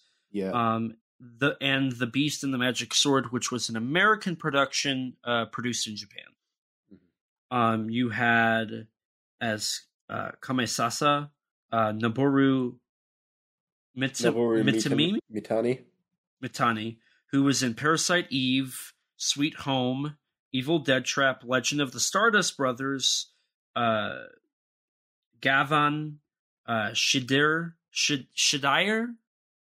Oh, Scheider, yes. The Metal Hero series. Samurai Reincarnation, Ultraman Taro, Return of Ultraman, and the Akira Kurosawa film, Dotsukaden. Mm-hmm. Hideo Amamoto, who played Dark. Which is Rockshire's mother. He's a pretty prolific tokusatsu actor, having been in various Godzilla films like All Monsters Attack. He's the old man in GMK. And he's Doctor Who in King Kong Escapes. And then he's Dr. Shinigami in Kamen Rider as well. Mm-hmm. He was also in The Birth of Japan, Yojimbo, Gorath, Matango, Atragon, Dogora, Ghidorah, Kwaidan, Ebra, Ultra Q, Mighty Jack, Return of Ultraman, Ultraman Leo, Zubat, Little Superman, Ganbaron, Jack Q, Machine Man, The Red Spectacles, Iko Azaku 2, Kamen Rider the First. He's probably the most qualified or most tokusatsu listed actor on this list. He's not the most qualified. Sanada is. You had Junkichi Orimoto, who was in Kwaidan and The Return of Godzilla, and Harumi Soni, who was in Legend of Eight Samurai. Gozu, he was also the producer of that. He was in Izo, Tokyo Zombie, and Blood. So yeah, you've got, like, this was a very stacked cast. Yeah. And that's all I had for the cast and crew. There's still tons of other people, but those I wanted to highlight. If you want to, Rex, I kind of want to dive into the comparison here of War in Space and Message from Space. Yeah, sure. Unless you wanted to. So, both of these films took influence from Star Wars, but also took Japanese influence as well. Both from Toho films. I mean, to say Gorath did not influence Message from Space, I think is kind of ignorant. And then we know Atragon influenced War in Space. Yeah. I mean, as we stated in our episode, War in Space feels a lot like, you know, a culmination of a few different Toho films like Mysterians. Right. We said it earlier, but I'm going to repeat it. I was more entertained with this film than War in Space. Oh, definitely. The script of War in Space makes more sense, but it also just... It's not as interesting or, as you said, entertaining. And I feel like the world's... I mean, they go to Venus, which everybody, like, Venus is not... I mean, it is new, but it's also not. Like, it's within our solar system. So it doesn't feel, like, Star Wars-y. Yeah, the world is... The sci-fi elements in War in Space are less prevalent. The whole Star Wars influence doesn't even really come into play until the second half of the film. Right. Whereas here, from start to end, this is very clearly, you know, a sci-fi space opera. Right. And I would even argue that War in Space is more akin to your 50s space movies than space operas. It definitely feels more like 50s, 60s Toho sci-fi than a Star Wars knockoff up until that, you know, that sort of last bit of the movie. Right. And, like, I love Toho sci-fi, but I can see it's all just of that been done better. Yes. Whereas Message from Space undoubtedly feels like a 1970s Star Wars knockoff that had enough possible way. that had enough talent behind it to create something of decent value. Yeah. The script is a disaster. I think it's obvious that between your three writers, you had too many cooks in the kitchen. And it shows. But dare I say, it was more. I had more fun with it than perhaps even the original Star Wars. Controversial opinion. I mean, to be fair, the original Star Wars is a lot longer. Yeah. And there's a lot more world building it attempts to do, whereas Oh, I'm not making any argument that this is a better film. God no. Right. But I do find this a little more entertaining. I think the last it's easier to chew. Yeah, I don't find the last stretch of Star Wars all that entertaining. That whole Death Star run is iconic, but too long for me. If you are looking to, like, Star Wars, I feel like you put in to watch and, like, follow. It's not really a background movie, but Message from Space definitely could be. Like, you don't really need to follow it to it's just like whenever you join in on the movie, you basically are where, like, you have all the info you need. And I appreciate that. So for me, honestly, it's weird to say this, but I think Toho dropped the ball on the Star Wars knockoff.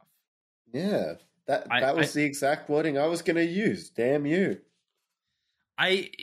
it goes to show that Toho was really trying to rush and beat everybody to everything by the late 1970s. Mm-hmm.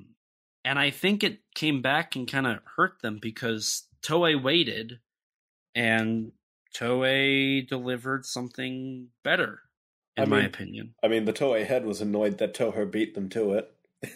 Right, but I think it ended up being worth it because... Oh, definitely. Toei produced something really fun and really decent. Yeah. Oh, 100%. So, with that, like, is it time to, like, do our comparisons? I guess so. Or not our comparisons, our listings? I guess so. I feel like we are both going to have the same list here. Do we want to do what we did last week and just list them off at the same time? Should we? Okay. We can. Okay. What order we're going to start for this time? Best to worst. Okay. On the count of 3. 1, 2, 3. The Hidden Fortress. Message from Space. The War in Space. Damn. I feel like it all depends on the next movie. The next movie, I think, is going to be whether it, like... Yeah, the next movie, I think, is where we will either be the exact same or that's where we diverge. I could see it going either way. Mm-hmm. I already know that I have an opinion. I have not seen the next film before. So... I haven't seen any of these films before, actually. So... And for me, it's entirely unpredictable. And what's funny is I've seen The Hidden Fortress once, I saw War in Space once, I saw Message from Space once, and I've seen our next film once. So for me, this is my second viewing for all of them. For you, it's your first. Yeah. Have your opinions on these films changed as much as your opinion on the Kawasaki film so far? So, War in Space... I appreciate... So, I'm going to be honest. Both Message from Space and War in Space, I'm pretty sure I fell asleep in when I watched them the first time. Damn. I've grown to appreciate Message from Space more now that I've seen it back-to-back with War in Space, and I think my opinion of War in Space has grown more positive, but I think I've also, like, put it in a position where it's like, you're not great... but I do enjoy you. I see. Whereas Hidden Fortress definitely hasn't changed. That, to me, has been pretty consistent. I mean, it's Kurosawa. Right. You know? It will never be better than Yojimbo. And that, I think, to me, that's the big thing, is I don't know if Kurosawa produced anything that's better than Yojimbo to me. It's called Seven Samurai. I disagree. I think Seven Samurai... isn't nearly as good as Yojimbo. Bad opinion. I think...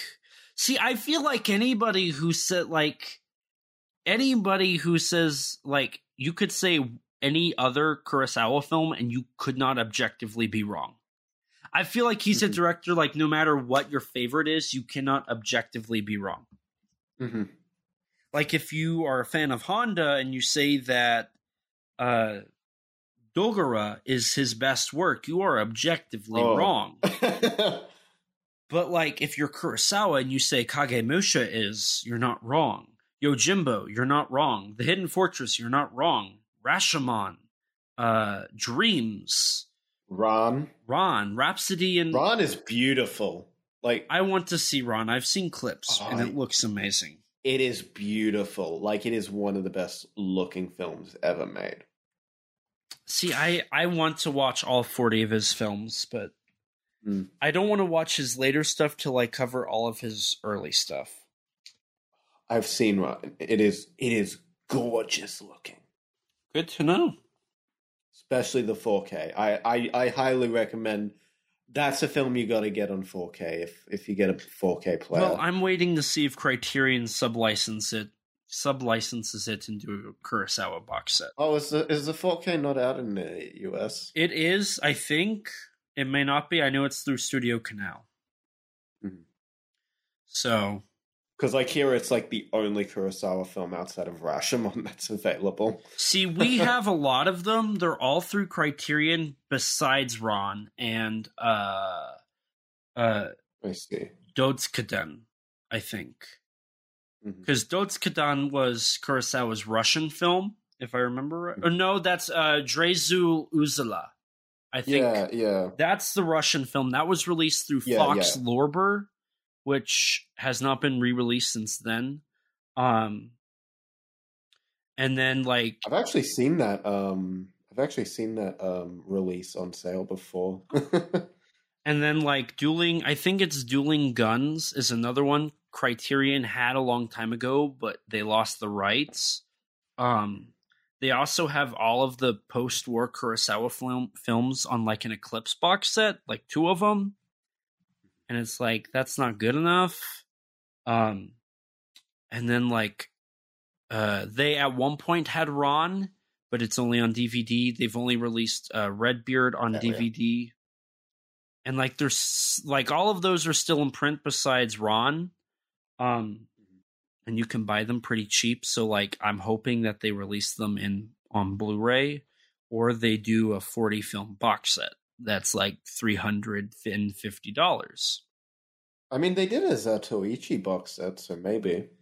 And they've done a Kurosawa box set. It was 27 of his 40 films, if I remember correctly, but it was all on DVD, and they charged like $100 or like almost $1,000 for it.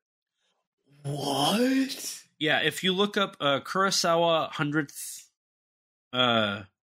it was $400 SRP. That's right. It sells for $1,000 now. It sells for $1,000 now. Reasonable, I guess, but like still DVD. Nonetheless, it's Kurosawa. Frankly, War in Space and Message in Space did not have any chance. Just being honest. This is very true. I mean, considering one was a like 90-day rushed film and the other was a cash grab that was bloated with a budget, neither of those are going to compare to a tour doing his work. Exactly. But no, I mean, and I really like this movie. I'm going to be honest. Like, I thought it was pretty decent. Oh, I had good fun with it. I certainly think I've had the most fun with this film. It's the most fun out of the Star Wars films we've covered so far. Damn it, I actually agree with you. Good. I'm trying. You see, I want to be a contrarian here, but for the first time in your goddamn life, you're speaking straight facts here, and it's disgusting. I will take that. But with that, I feel like I'm kind of out of things really to say. We've been talking for about 2 hours and 15 minutes here, but this film, like in context, this film's actually really relevant to Tokusatsu, which when I read that, I was like, are you guys just like upselling it? But no, like when you look at it, this film might have saved Toei from absolute devastation come 1980. It was like the unknown gift that gave Toei what they needed to continue through the oil crisis. I mean, that could potentially still be overselling it, but nonetheless, I definitely agree with you that if nothing else, it definitely helped Toei. Right. In the long run. I mean, from what I understand, even though in Japan it wasn't very successful, they still made a profit from the film just through selling it to international distributors, right? Who put it on TV and a lot of that. Because a lot of people wanted it. It was a very much looked at. I mean, it was riding off the Star Wars craze. So it worked. Everyone wanted a piece of that pie. And it worked. Toei got exactly what they wanted. And they had enough that they could produce a 28-episode series following it. And I might actually end up watching that. I need to. I have the Blu-ray. I've just never watched it. You see, when I was looking up, when I was doing a little bit of a dive on this film, when I realized that Sanada was the lead character, I'm like, hold up, this has my attention. And, okay, this is the last thing I will say, and then we can go ahead and plug. Yep. It's so weird to see him in his younger roles. Like, I only see him as Ryuji. Like, since Ring, he has not aged. Like, to me, that is what he has looked like. Yeah, it's funny. Like, I'm starting to get used to it, to, like, Sanada's younger face. But, like, I remember I saw, like, clips. I'd heard that there was a Michelle Yeoh movie that he was in. Yes. It's called Royal Warriors. And I was, like, looking at clips on that, and I'm like, where's Sanada? And eventually I realized Sanada was just the guy who didn't have a beard, and I'm like, oh, what is this? You're telling me this is Sanada? Babyface Sanada. I know. But now I can tell it's him just by looking at the way he holds his lips. I just want to. I'll say this: Sanada should be in a Godzilla movie. I think he deserves. Yes. Oh my God. Yes. I think he should. Oh my God. Yes. Dream Godzilla movie. Hiroyuki Sanada playing the main character. Oh my God, that would be an incredible movie. Have him play Godzilla.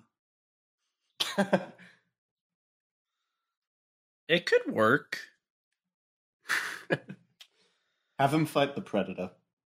That could work. They should do it. Well, I know they do want to do. Some people have said they want to do a Predator, a Prey sequel, but it's set in like samurai times.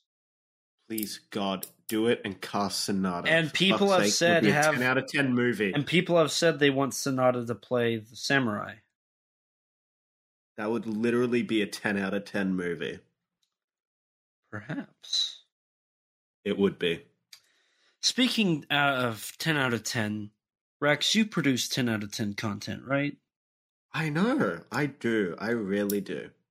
So where can the people find your 10 out of 10 content? Well, dear listeners, you can find me on YouTube at Rexino, on Twitter at Rex_Xenomorph, and on Instagram at Rex_Xeno.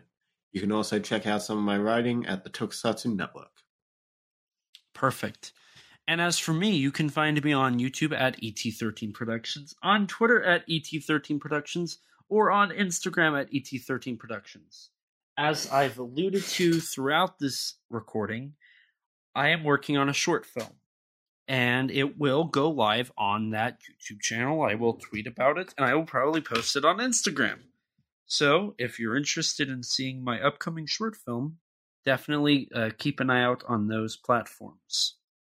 But as for the podcast, you can rate us on iTunes. That boosts our ratings and helps us get recommended to more people just like you. Right now, we're sitting at a solid 3.1, and I think we're worth at least a 3.3. So if we could get some people to leave some 5-star ratings on Apple iTunes, that would be amazing.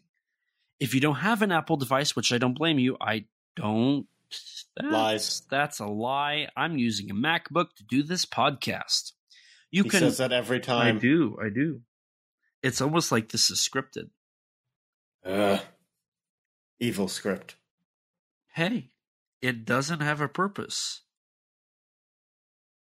That's not true. It actually does have a purpose. I can't even try to say that this is like Message from Space. You can rate us on Spotify. That's a new feature they have. If you want to stay up to date with all things Kaiju Conversation related, you can follow us on Twitter at KAIJU_CONVERS. If you don't have Twitter, you can follow us on Instagram or like us on Facebook. If you're like me before podcasting and you don't have any social media, lucky you, you can email us at kaijuconversation@gmail.com, all lowercase, all one word, you know the drill. And as always, we'll read your reviews on air for everyone to hear. We also have a Teespring store. Eventually, we'll have original artwork, but until then, you can sport our awesome logo on a t-shirt or maybe even on a coffee mug. If you'd like to chat with us, check out our Discord server full of others that have similar interests to you. Recently, the conversation had in our server was... Let's see here. The most recent conversation was about Takashi Yamazaki's upcoming Godzilla Zero. It's a great community full of great people, have a lot of awesome conversations on there. Definitely check it out. Don't forget to subscribe to our YouTube channel and hit the bell so you can be notified anytime we upload a video. We sometimes post exclusives to the channel like bloopers or minisodes. For this episode, there are going to be some great bloopers, so definitely check it out. Our minisodes cover things like news or other subjects that we don't do in main episodes. We also do a monthly live stream, Kaiju Conversation Live. We recently did one with G-Man from Twitter or on the Power Trip podcast, Jack. He's a great guy, great conversation. We've also talked to Danny DeManna of the Godzilla Novelization Project and Nathan Marchand of the Monster Island Film Vault. We also have an interview with Mechagodzilla designer Jared Krzyzewski on the channel. Probably botched his name. I apologize for that. And a huge thanks to Rex for editing all of these episodes and all the other content we upload. You're welcome. His links can be found in the description below. Definitely check out his link tree. He does a lot of work, and it's very good. Along with Rex, we'd like to give a huge thanks and shout out to Danny DeManna of the Godzilla Novelization Project for his amazing vocals on our theme song. You can support him by following him on Twitter at Danzilla93_GNP. Or visit his website, GodzillaNovelizationProject.com. And a huge thanks to Grattan Conwell from the podcast Giant Monster BS for composing the music for our theme song. You can support him by following the podcast on Twitter at Giant Monster BS or on any podcast platform under the name Giant Monster BS. And with that, we're going to wrap things up here. So thank you guys so much for listening to us talk about Message from Space. We have one more Star Wars movie to cover, and then we are going to wrap up these weekly uploads just for a little bit as we slow down and prep for some exciting stuff ahead. And as always, please remember, life's too short to not talk big. Bye, guys. Bye. We are set, we are in debt, there's nothing to sweat. Life's too short now, baby. To not talk big now, baby. His name's Elijah, baby. And also Rex now, baby. We love those kaiju, baby. And you will too now.